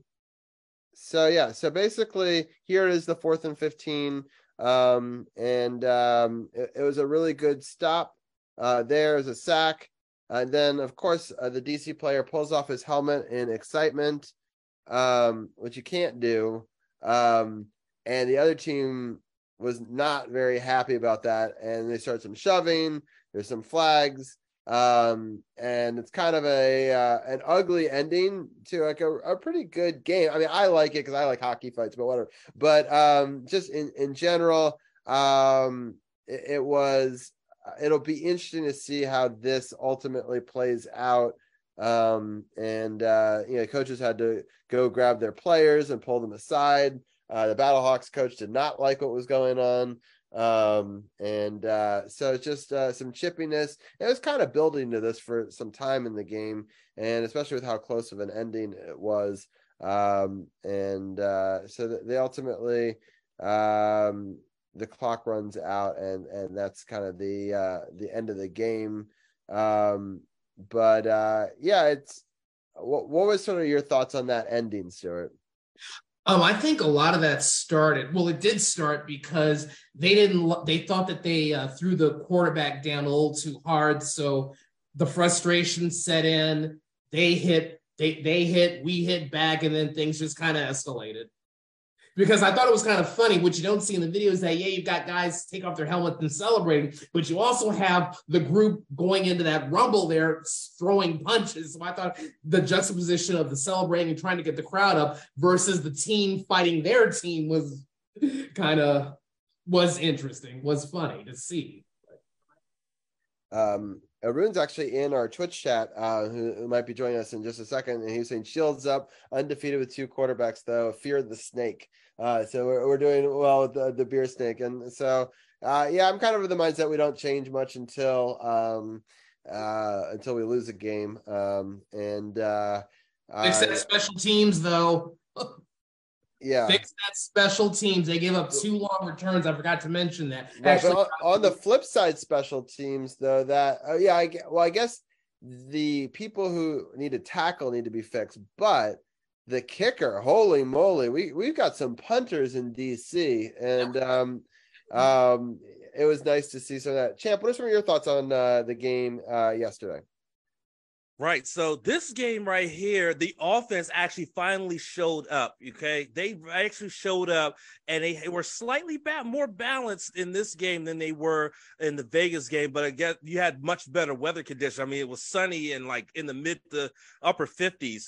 The defenders as a team had 342 total yards in terms of offense. Passing was fairly much better. It was 206 yards passing. Rushing yards, it was 136 rushing yards. I think one of my favorite plays was the 2-point conversion play after they scored, where the tight end on a nice little short tight end seam caught the ball, took a shot, and still managed to hold on to the ball to convert the 2-point try. So that was a really good play there. And once again, defensively, this team was solid. It wasn't perfect because they did give up a lot of points. This was a very high-scoring game, which a lot of people expect from the XFL as a high-scoring game. But then when you play the defenders, it's not really high-scoring. But this was a high-scoring game. It's just that for once, the defenders scored more than their opponents. So it was a really, really good, really fun game to watch, actually. That ending, though, kind of was like, wow. Like, it just, you could tell that, especially the Battlehawks were getting very, very frustrated. They had 4 turnovers on the day to the defenders 3, and they were frustrated. They were just tired. They were just done with it. And so because of that, that's what we have there. And unfortunately, 3 players got ejected, 1 from the defenders and 2 from the Battlehawks. So, but all in all, this was a really fun game to watch. This is probably one of the funnest games I've watched in the first 3 games of this team season. And there's still 7 more games to go. And I'm pretty sure they're going to, once, as we said, when we talked about the Vegas game, once they get an offensive identity, then we're going to see a lot more fun from this team. And they're going to really, really start to soar. But this was really that launching point, at least on the offensive side, to say, look, y'all can do good offensively. Defensively, you're fine. Offensively, you just got to start to just push forward. That's all it is. Yeah. Cut out the fumbles. Cut out the fumbles, please. Yeah, they did have 3 of them in this game. Holy crap. Too many. Yeah, a lot of turnovers. But I just love the product. I talk about it a little bit the first week, but I just want to talk about it here. I love how many things are mic'd up. I know, Stuart, you don't see it from that point of view, so I'll speak to just the home point of view for a second. But everyone's mic'd, including all the people doing the reviewing, the officials, the line. I mean, they have to mute some things because all these games are being put on FX as well as on other ESPN channels. I forgot that FX is owned by ESPN now, but that deal now Disney owns Fox. Brilliant use of that network and all of the tools that they can have. And then the league uses the same video feed. So there is an advantage of the league being part of the broadcast with the broadcast, sponsor, where it's all uniform. It's not like there's different teams with different franchises, right? Everything is kind of this uniform thing that I really enjoy a lot. I love hearing the replay booth and what they're talking about, what they're looking for. And I love, hearing the coaches make the calls, and all of it. I think it's really a great, transparent look into the game of football, something that I think is really missing from the NFL game. And so I'm willing to be okay with a couple of turnovers, or maybe the play isn't quite at the same level as the NFL, because the rivalries are starting to be there and the passion is there. And what I love is if you talk to the players, they're all just super excited to be there. They are excited for an opportunity to have their game put on tape so that way maybe an NFL team picks them up in the summer. And I think that this really, I really enjoy the product, and I hope that it continues to be able to grow. I kind of like this better than the other league. I know there's kind of this rivalry between the two alternative football leagues, as we can call them. I really like what the XFL is doing. I'm biased, obviously, because we have a team, but also biased because our team is doing well. But taking all that into consideration, I can still think the presentation of the game, in some ways, is better than some of the NFL presentation, and I think that's great. And from what it sounds like, it's really fun to go to a game. I have 2 little kids, so I haven't been able to make it to a game yet, but it's definitely something I would love to do, if not this season, in future seasons. But is it a family-friendly environment? Are children there? No, it's not. There are children there, but it is kind of the one thing that kind of drove me away from NFL games. I don't like a lot of profanity. That's just who I am. And maybe I'm just a little more sensitive to it than others. But, the F. Dan Snyder, that was happening. I can understand. But then there were like, break their effing legs. Then a couple of other guys around me had a vulgar name for the Battle Hawks, which I won't repeat. And I'm kind of like, all right, come on. I don't need to hear all that. So that's I fair. wouldn't call it family friendly. This is a I was about to say, like, if they're chanting F. Dan Snyder, I doubt that's family friendly, ladies and gentlemen. Exactly.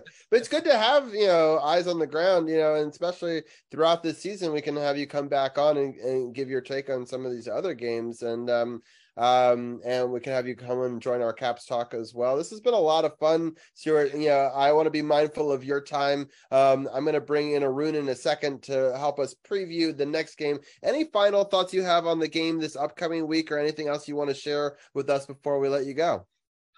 Just want to say, if we can shore up those turnovers, cut down on those turnovers, and find that identity, as Champ mentioned, I think this is going to be the team to beat. Defense is there. Offense got to be a little more consistent. Yeah, I got to share with you a picture. Hold on, before you go. Hold on. Can I pull this up? Because Arun just gave it into our group chat. Let me see if I can pull this up, because this is really funny. All right, here we go. I love technology, how I can instantly share this.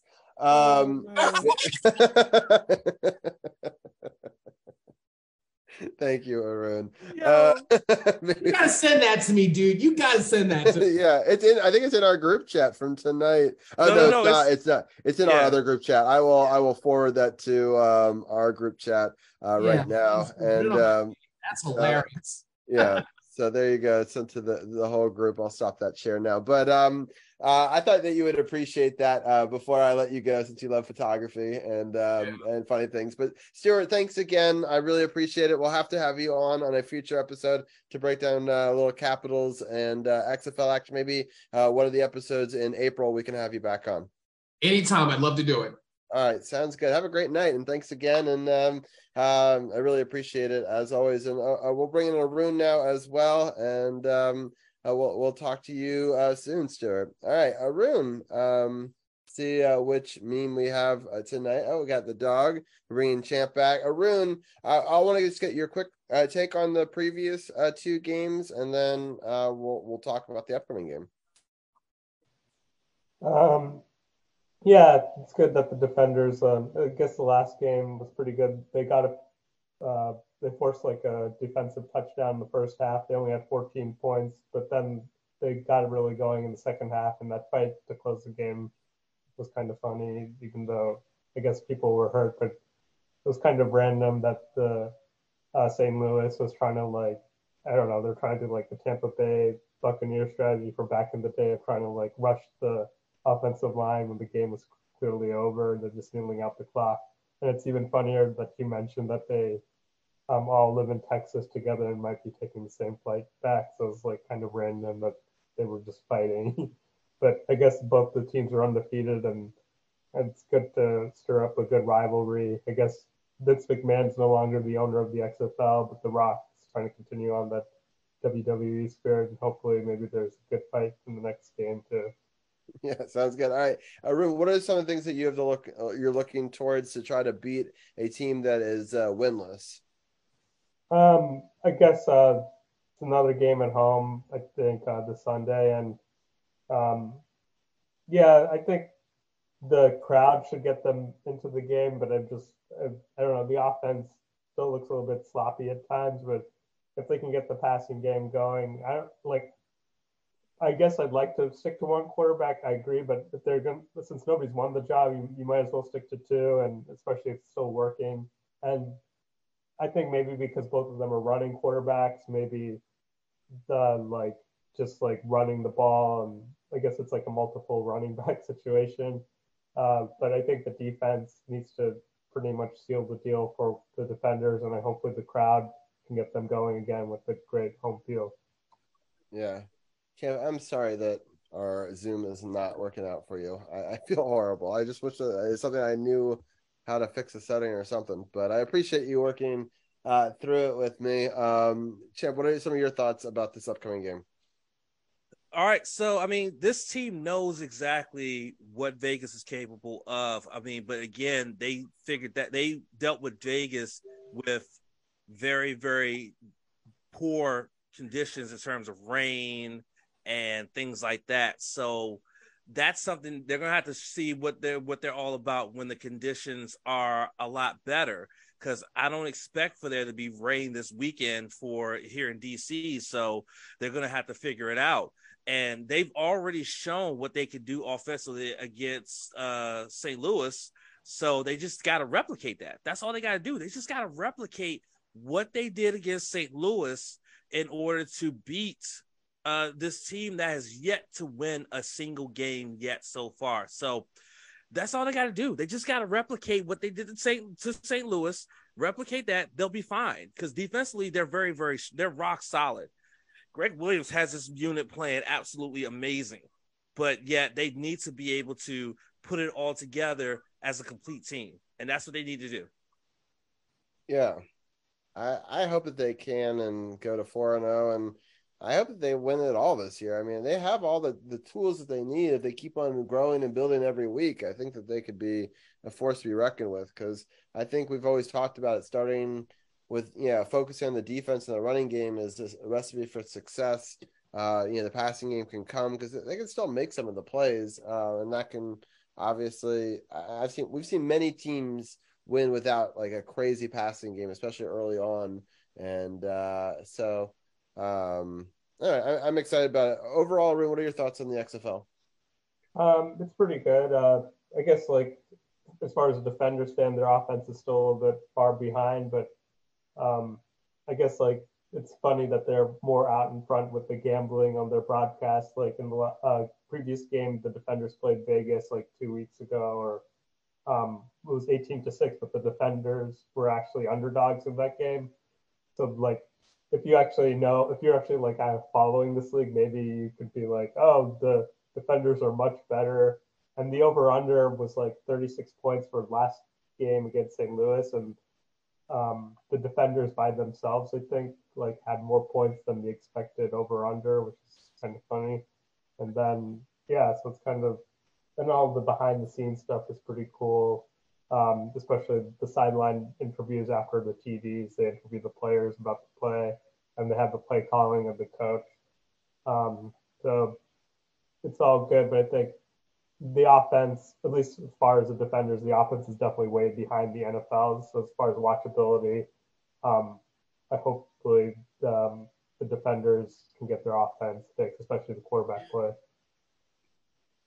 Yeah, I just want to say good night to Carly in chat. I really appreciate everyone for tuning in on Twitch. We've had a very lively crew tonight, so I appreciate it. Swatters watching the Raptors game with us, and I got Andy in chat and lots of other great people in chat. So I really appreciate everyone for tuning in. I also want to give a special shout out to Bat Mommy, who earlier not only resubscribed, she's one of our founders, but also gifted a subscription to our community as well. So I really appreciate all the love and support. I know she may have gone to bed already, but Champ, hopefully you can let her know that I appreciate it as well. It's been a fun show so far. I really love Stuart's insight, being a season ticket holder, and I look forward to bringing him back sometime in April. When maybe we can do another full XFL roundtable. Champ, any final thoughts you have on what we're seeing so far in the XFL before we switch over to a little bit of basketball talk? Yeah, I mean, I really love the unique rule set that they have for the XFL. I really like the insight we get to have in terms of hearing play calling on both the offensive and defensive side, get to understand the concepts that they're using on offense. I also love that when there's a penalty, you can hear the referees tell you what the penalty is before they tell the live audience like what the penalty is, and you get to see Dean Blandino in the command center reviews things and stuff like that.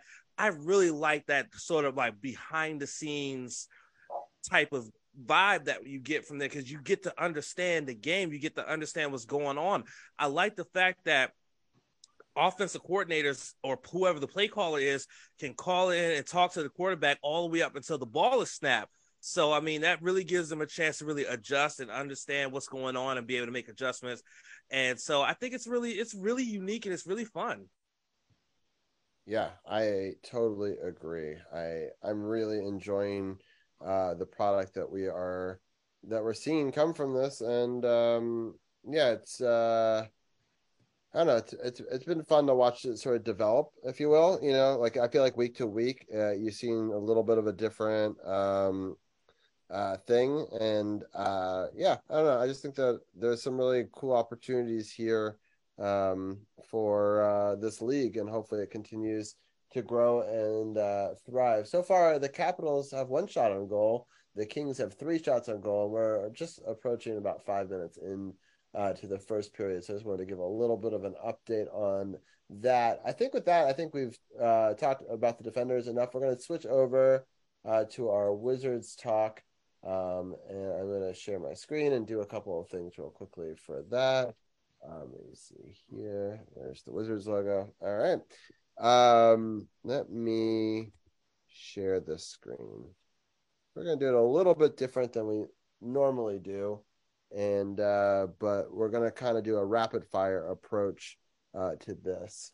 And, yeah, so when we last left off, we talked about the Wizards beating the Timberwolves and the Trailblazers going into the break. We had the All-Star break, and we came out of that playing the Knicks.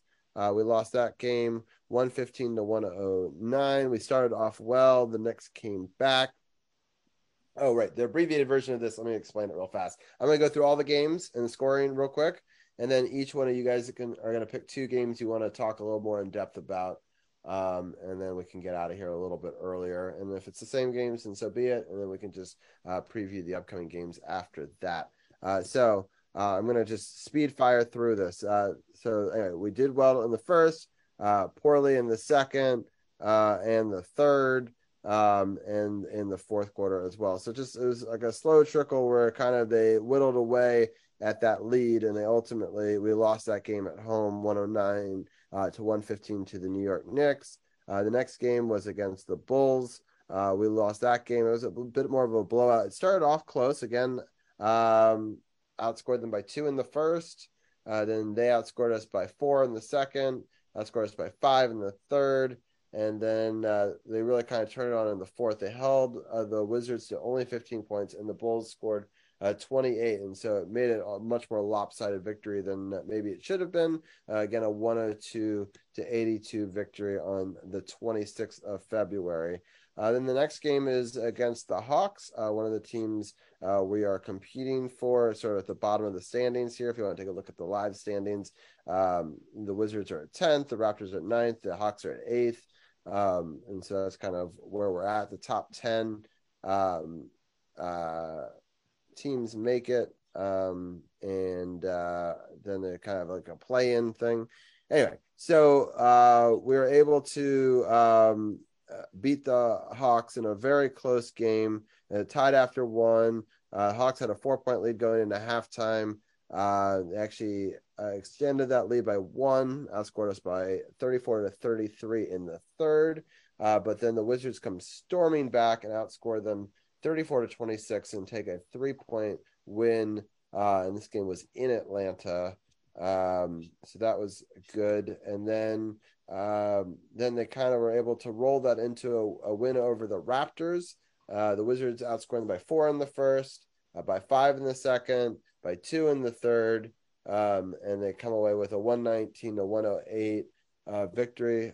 They both scored 30 in the fourth quarter. But then it's kind of this weird thing that they're doing these series this year. So we play the next game also against the Raptors. This one's on Saturday. The other one was on Thursday. This game was close. The Wizards outscored them by 4 in the first. The Raptors outscored them by 4 in the second. So it was tied going into halftime. The Raptors take a lead of 7 points going into the fourth quarter. And then the Wizards actually hold the Raptors to only 19 in the fourth, and they outscored them by 7. It forces overtime, but unfortunately the Toronto Raptors outscored them 11-4 in overtime, and they take a 116-109 win in that game. Then the next game, a lot of people were like, oh, they should just sit some players. There's no way we're going to beat the Bucks. The Bucks are just too good.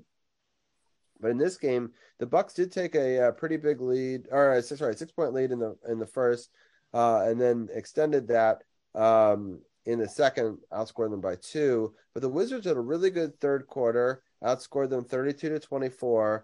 And the Wizards actually had a really good fourth quarter up until the end, where the game had gotten very close, but the Bucks kind of ran away with it at the very end of the game. But the Wizards made a really good run at this and made it a lot closer than I expected going into it.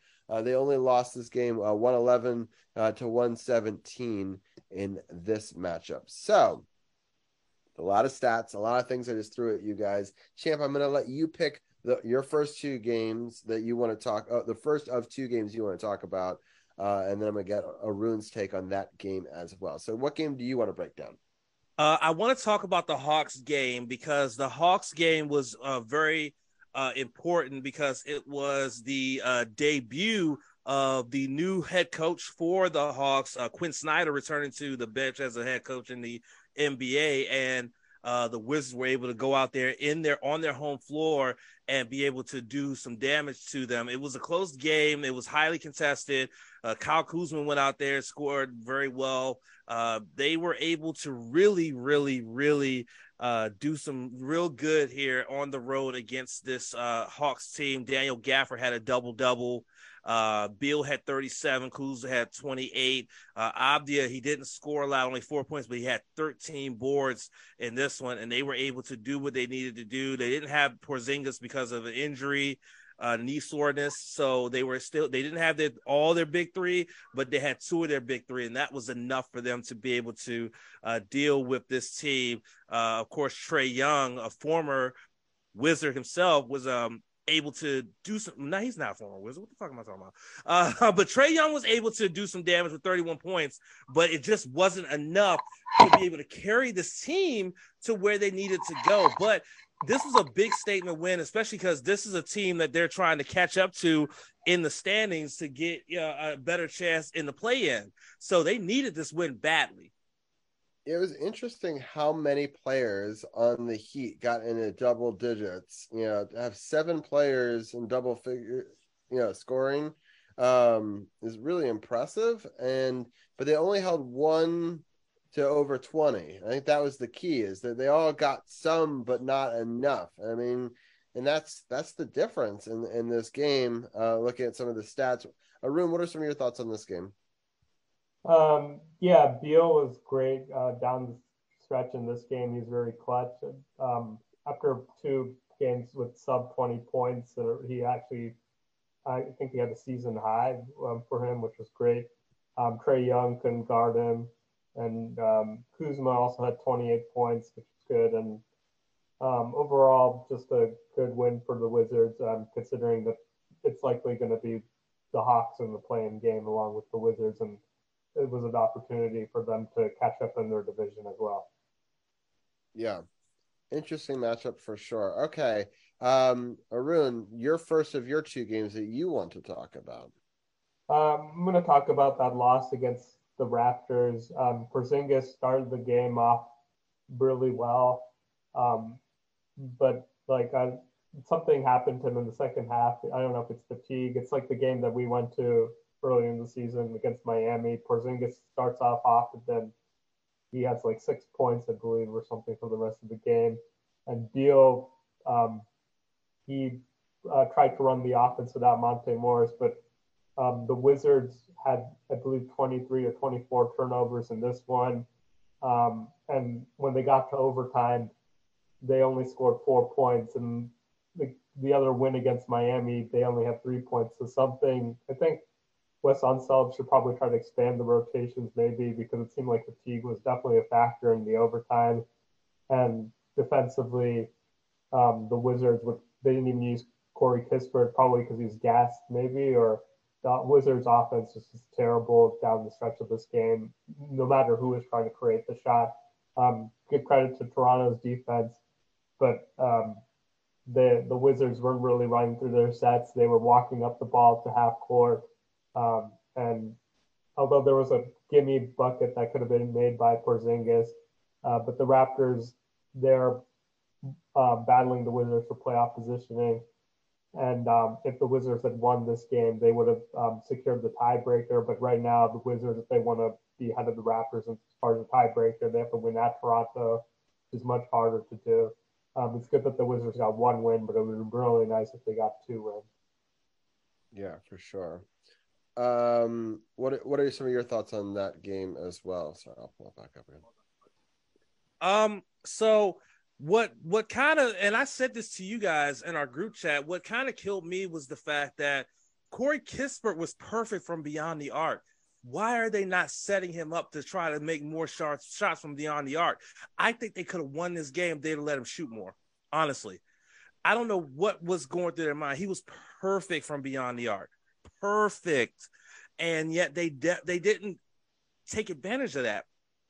I honestly think they could have, if they'd have taken advantage of that, I think they could have won this game. He had 12 points, and all 12 of those points were from beyond the arc.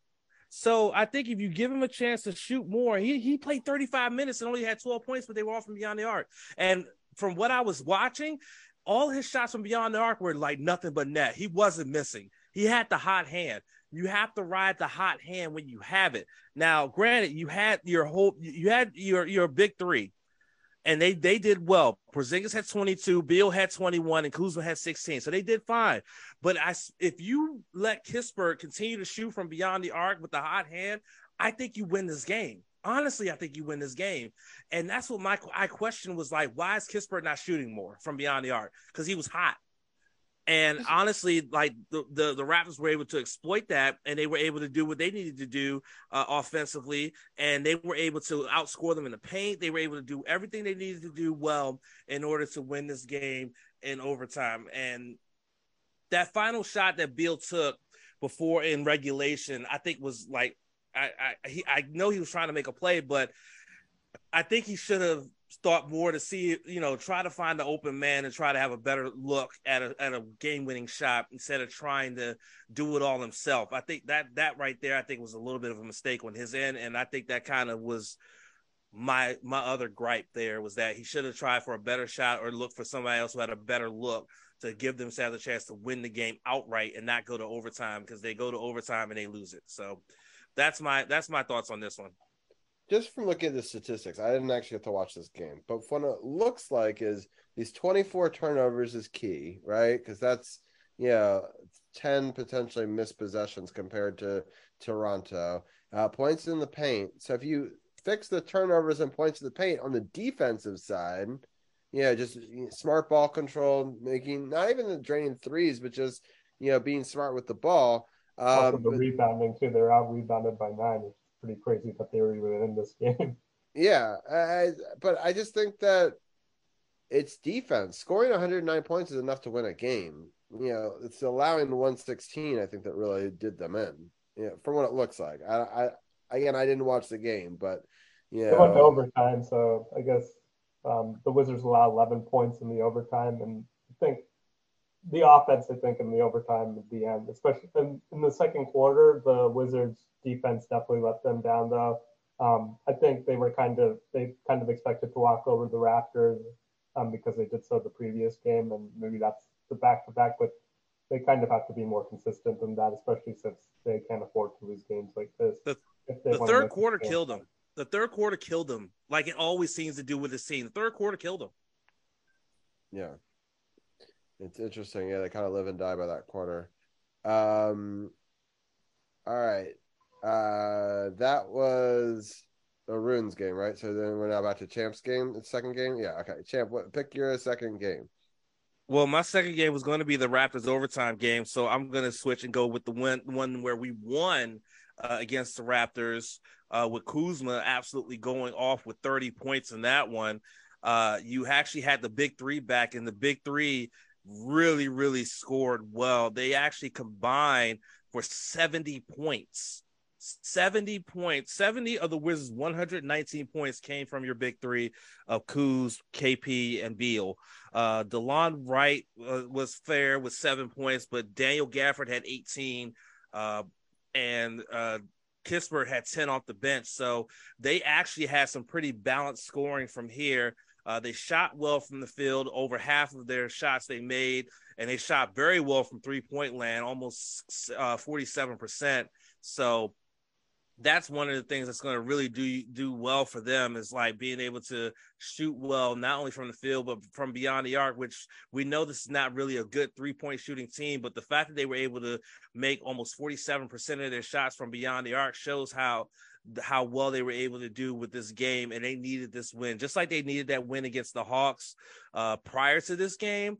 They needed this win against the Raptors because of the fact of the play in, and as mentioned before, the whole tiebreakers and things like that. They needed this win in the worst way possible. So this was a really well-rounded game from the Wizards. Of course, the Raptors didn't shoot well from beyond the arc, and that killed them. Even though they were perfect from the charity stripe, the fact that they could barely make a shot from beyond the arc was what was able to keep the Wizards from losing this game. Yeah.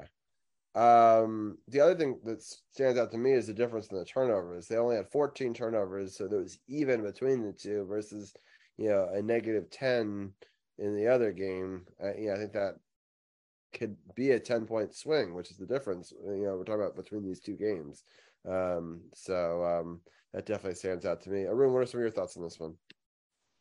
The Wizards made the top 10 NBA highlights 4 times, mostly due to Daniel Gafford having a couple excellent dunks, including a really good alley-oop from Denny to Daniel Gafford. I think that was also the key difference. He had 18 points in this one. In the other game, he only had 9 points, and he was clearly active on both ends. Kuzma was also much better in this game, even though Beal has played slightly better in the second Raptors game. The turnovers were more of an issue in the second game. And so overall, it was good for Washington to get a win, but I think they became a little bit complacent because of how easily they got this one.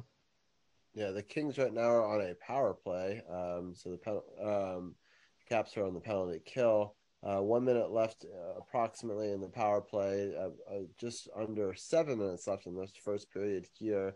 And the Kings are already up to 10 shots on goal, and the Capitals are still stuck at 1 shot on goal in this game. So, we're over 10 minutes in. So, we got to start playing some better defense here, and just getting it out of our zone. They have just had a crazy amount of zone time on this possession, and they're just kind of asking for it. 30 seconds left in the power play here. I'm just going to stick here for the rest of this power play. They shoot it on net. It's another deflection, and we finally are able to clear it with 19 seconds left in this power play, and both teams get a line shift as we get down to about 6 minutes left in this first period. But all right, Arun, what is the last game you want to talk about? I just want to talk about this Bucks game. Overall, Beal was pretty good from 2-point range, but from 3-pointer, he was 0 for 5. Porzingis was even less efficient than Beal. He didn't even have that good first quarter to fall back on against Milwaukee, and it was kind of just ugly for a lot of the bench players. Jordan Goodwin was 1 of 7 from the field. They actually had to start Anthony Gill in the starting lineup, but he only had 2 points, which was pretty terrible in today's NBA. Denny had a really good game off the bench. He made a couple threes, shot really efficiently, but Milwaukee was on fire from 3-point range. The Wizards out-rebounded the Bucks, I believe, by 9 rebounds, and they had less turnovers than Milwaukee, but Milwaukee won this game because they're able to get to the free throw line a lot more than the Wizards. Giannis by himself had more free throws than the Wizards. That might be a little bit of the superstar calls, and also in the closing couple minutes of this game, Giannis stepped out of bounds. The NBA officials ruled that he was actually out of bounds, and this game got kind of down to the wire. But the Wizards, they found themselves down, I believe, by double figures in the second quarter, largely due to the poor bench play. Beal only had 2 turnovers. One of them, though, came in a critical point in the fourth quarter. But Beal has to play better. I think being 0 for 5 from 3-point range probably hurt. He was supposed to be like a Ray Allen kind of player. He's shooting 37% from 3 this season, but he needs to do better than that. And I guess without Kuzma, this was kind of an expected loss. The Bucks' winning streak was broken the previous day against the Philadelphia 76ers. So it wasn't that surprising that the Bucks were motivated to come out and win. The Wizards did manage to slow down Giannis a little bit because in the previous game he had 50 points, but he did almost have a triple-double. He did have 13 assists, and ultimately the Wizards, because they couldn't knock down a couple more shots, and it was also a back-to-back game without Kyle Kuzma. They lost this one. Yeah, I'm trying to figure out here whether Giannis got the triple-double or not, because now I He didn't. He didn't. He didn't. He did not get the triple-double. He did change the box score like just a couple hours ago. He did have a triple-double, but they took away that garbage rebound that he had, like, as a joke. He shot the ball at the rim when they were killing the clock at the rim, and he rebounded the ball, so they discounted that rebound. Why did they discount it? Because it was basically the Wizards were not playing defense on that play, and it was kind of a joke. But he was basically trying to pull an Andre Black, like if you've ever seen that, like, or Ricky. Yeah, I'm just kind of surprised because like it is a rebound. I don't understand how do you take it away. It's weird. Because basically said it was I don't know how, like, I guess they have sanctity for the game. It's interesting that they decide to do this, but they don't, like, I don't know, there's calls that are so egregious that they don't overturn those. It's just kind of a weird thing. Yeah. Like an honor rule about. Because it's funny because the AP reports it as triple-double. Everyone does, but now in the box score, I can see that it's been fixed. That they decide to change it. But it's funny because like the Yahoo scoreboard never got updated because they don't go back and fix it. But like I see here that Google and ESPN has. So anyway, I just thought it was kind of interesting. I was kind of okay with him getting a triple-double for it. Like I was kind of like whatever. Like, but it's interesting that they retroactively were like thought that it was different. But anyway, what are your thoughts on this one? Admittedly, I did not watch this game because I was literally in the middle of live stream reacting to AEW Revolution. So I didn't get a chance to watch this game. But the fact that the Wizards only lost by 6 points to the best team in the East shows that this team is capable of hanging with the best teams in the NBA. Now, yes, Giannis did get what was a triple-double. Now it's no longer a triple-double, but the fact that Porzingis and Beal were able to go out there and do what they needed to do. They didn't have Kuzma in this game, but they were still able to hang tough with one of the perennial favorites of the conference and only lose to them by 6. But it's still a tough loss to lose to a team like this, especially when you're in the running to try to stay in the running for at least a play-in game, though you're still trying to play your way out of the play-in game and just get into the playoffs outright. You don't want to get into a play-in game and then end up losing the play-in game and just not be in the playoffs. So you want to get into that number 6 spot in order to avoid the play-in game. So that's the goal. You want to get outside of that 7 spot and get out of that play-in game and want to be able to get into the playoffs outright, sit pretty, and be ready to play an actual playoff series. And this didn't really help matters much, so they're going to really have to buckle down and start pushing it. Yeah, interesting. Swatters in chat said, fair point, but the Raps covered him hard. He only had 4 good looks the whole game. for Corey Kispert. That was, so that's interesting. So I guess he was covered better, and that's why they didn't get him the ball more.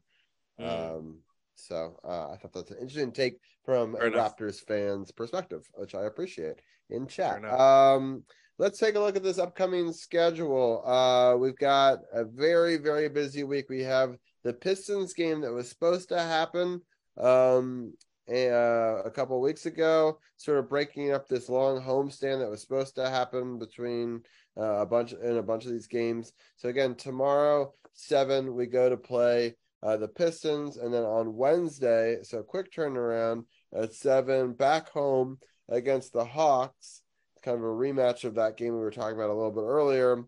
And then on Friday, just 2 days later, they played the Hawks again. It's another one of these mini series.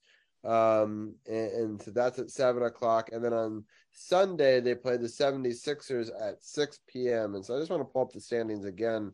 So we're talking about here, we're playing the 3rd place team, we're playing the 8th place team, and we really got to take advantage of playing the Pistons game. I'll let each one of you guys just give your general thoughts on the upcoming week, and you don't have to necessarily break down each game or whatever you want to talk about. But I'll start off with you, Champ. What are your thoughts about these 4 games that are upcoming? The 2 Hawks games are the most important. They're the most important. They're ahead of us in the standings. You have to beat them if you're going to get above them in the standings in the play-in game. You have to beat them. Yes, the Pistons game is a trap game because of the fact that they're last in the Eastern Conference, and of course, Philly's third in the Eastern Conference. So those 2 games are very important as well. But you have to beat the Hawks. You have to. There's no ifs, ands, or buts about it. Those 2 games against the Hawks on Wednesday and Friday are the most important in this 4-game stretch. You lose even one of those games, you put yourself in a big hole to try to get in better positioning when it comes to the play-in. But the goal ultimately is, like I said just previously, get out of being in the play-in. Get yourself into a position where you're in, where you don't have to play your way in and have to worry about playing a game where you can lose and you're out, single elimination.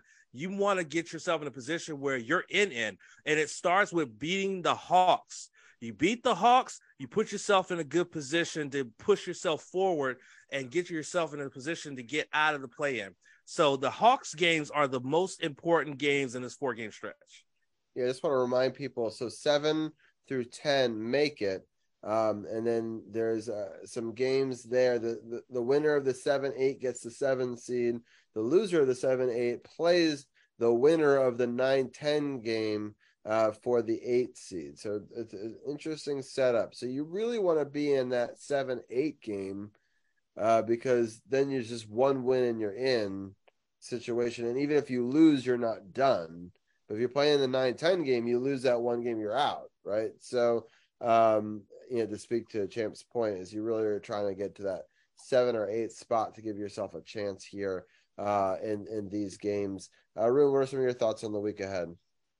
I guess you want to be rooting for wins if you're hoping for a potential playoff run, but also in the back of my mind, it's also if they lose those games, they do get a better draft pick because right now, even though they've only in the 10th spot and the Raptors are in 9, the Raptors, if the season ended today, would have the 14th pick, and the Wizards, if the season ended today, would have the 8th pick. So there's not a lot of separation between if they're want to get like a potential top 4 draft pick since they reformed the lottery odds. The Wizards would have a 20% chance at a top 4 draft pick, which is much higher than it has been in previous years. So it'd be nice if they could win these games, but I think the worst outcome is if they just manage to tread 500, get to the play-in game, and end up missing the playoffs anyways. Especially with this French kid Wembanyama as the 7-4 player of the year, it's going to be probably the next Kevin Durant. To get a shot at him would be great, but it's also nice for the Wizards to get wins. But if they can't win, then what's the point of just being mediocre and losing in the play-in game? So it's going to be interesting to watch in the next upcoming week. Just want to give a little bit of an update on this Caps game. getting very chippy, a lot of cursing, a lot of stick checking and chippiness after the period was over. They killed the first power play. The Caps were playing better, but it's just a shooting gallery for the Kings. The Kings have put up 19 shots to the Capitals, 3 shots through the first period. And unfortunately, Kuzi took a very late penalty. So they will have the balance of a majority of a power play to start the second period here. But it's been a shooting gallery, but Darcy Kemper has been playing phenomenal in net for the Caps. So I hope that they can support him a little better with some goal scoring in the second period, because he deserves it for, it should be 2 or 3-0 right now without his stellar play. I know some Caps fans give him a lot of crap. So, but yeah, for me, if you want to succeed in this season and make the play-in game and make a big run on it, you got to win the 3 games that are not the 76ers game. And then to Champ's point, if you're really trying, to both of your points, they have to make a decision of who they are. You don't want to be the 500 team. You don't want to miss it by just a game or make the play-in and just lose in that 9-10 matchup. So it'll just be interesting to see. This is, I think, kind of a pivotal week for both the Capitals on whether or not they're going to make a run for it, and for the Wizards. So it'll be interesting to see when we come back next week where things stand. I'm going to stop the screen share there. And Champ, I'm going to let you. I know your screen is glitching a little bit, but give your final thoughts and give a little No Spots podcast update as well to our fans before we let you go. All right. So, I'm looking forward to these next 4 games for the Wizards. Again, those 2 Hawks games are very pivotal in their pursuit to be in a better position for the play-in game. And so hopefully they're able to pull it out. I'm looking forward to the Defenders being able to beat Vegas again. And for the No Spots podcast, we have a busy week in terms of podcasting. We have the 2nd episode of the New Japan Cup recap coming up, where we're going to look at the first 3 nights of the New Japan Cup, which is the first round matches of the tournament. We will recap those and then look ahead to the next couple nights of action upcoming. And then we're returning on our Saturday night on Twitch, where myself and Civ will recap AEW Revolution, which was a phenomenal pay-per-view. We had fun reacting to it, so we'll give you our thoughts on the matches and our final grades for the pay-per-view as well. So you can check out the live streams of those podcasts on our Twitch channel, which is twitch.tv/True No Spots Pod. Or you can listen to the audio versions of the podcast via the podcast partners button on sportsothp.com. We are on Spotify or wherever you get your podcast from. Noki Genyo, sayonara. Thank you so much, Champ. And I hope that people do check out the True No Spots podcast and all the great stuff that Champ does. On our website, you can click on the podcast partners button. You can get them there. Also, if you check out our Team Sports OTHP, you get all the links for Champ as well. So Champ, thank you so much, and we'll have you back on next week for our March Madness special. All right, see y'all. All right, I'm going to talk to Arun for just a second here. I don't know if I have a graphic for this. I'm just going to put up the 300 one for now. Arun, what are your thoughts? I know March Madness starts next week. We're going to do a special about that, but any thoughts going into, I know that there's this is kind of the final week before all that, and there's some at play for some of the spots, but as a preview to our special that we'll do next week, where we'll talk about a little bit more in depth, any thoughts you have on March Madness and how college basketball has been going on this year? I've been kind of following it more, especially Villanova basketball. They haven't been really good for most of the year, but now they got Justin Moore back into the lineup who missed the end of the tournament last year, and that's a big reason why they lost in the Final Four. They're probably on the outside bubble looking in, but even though Villanova might not make it, I did get to see a lot of teams like UConn, looks pretty impressive.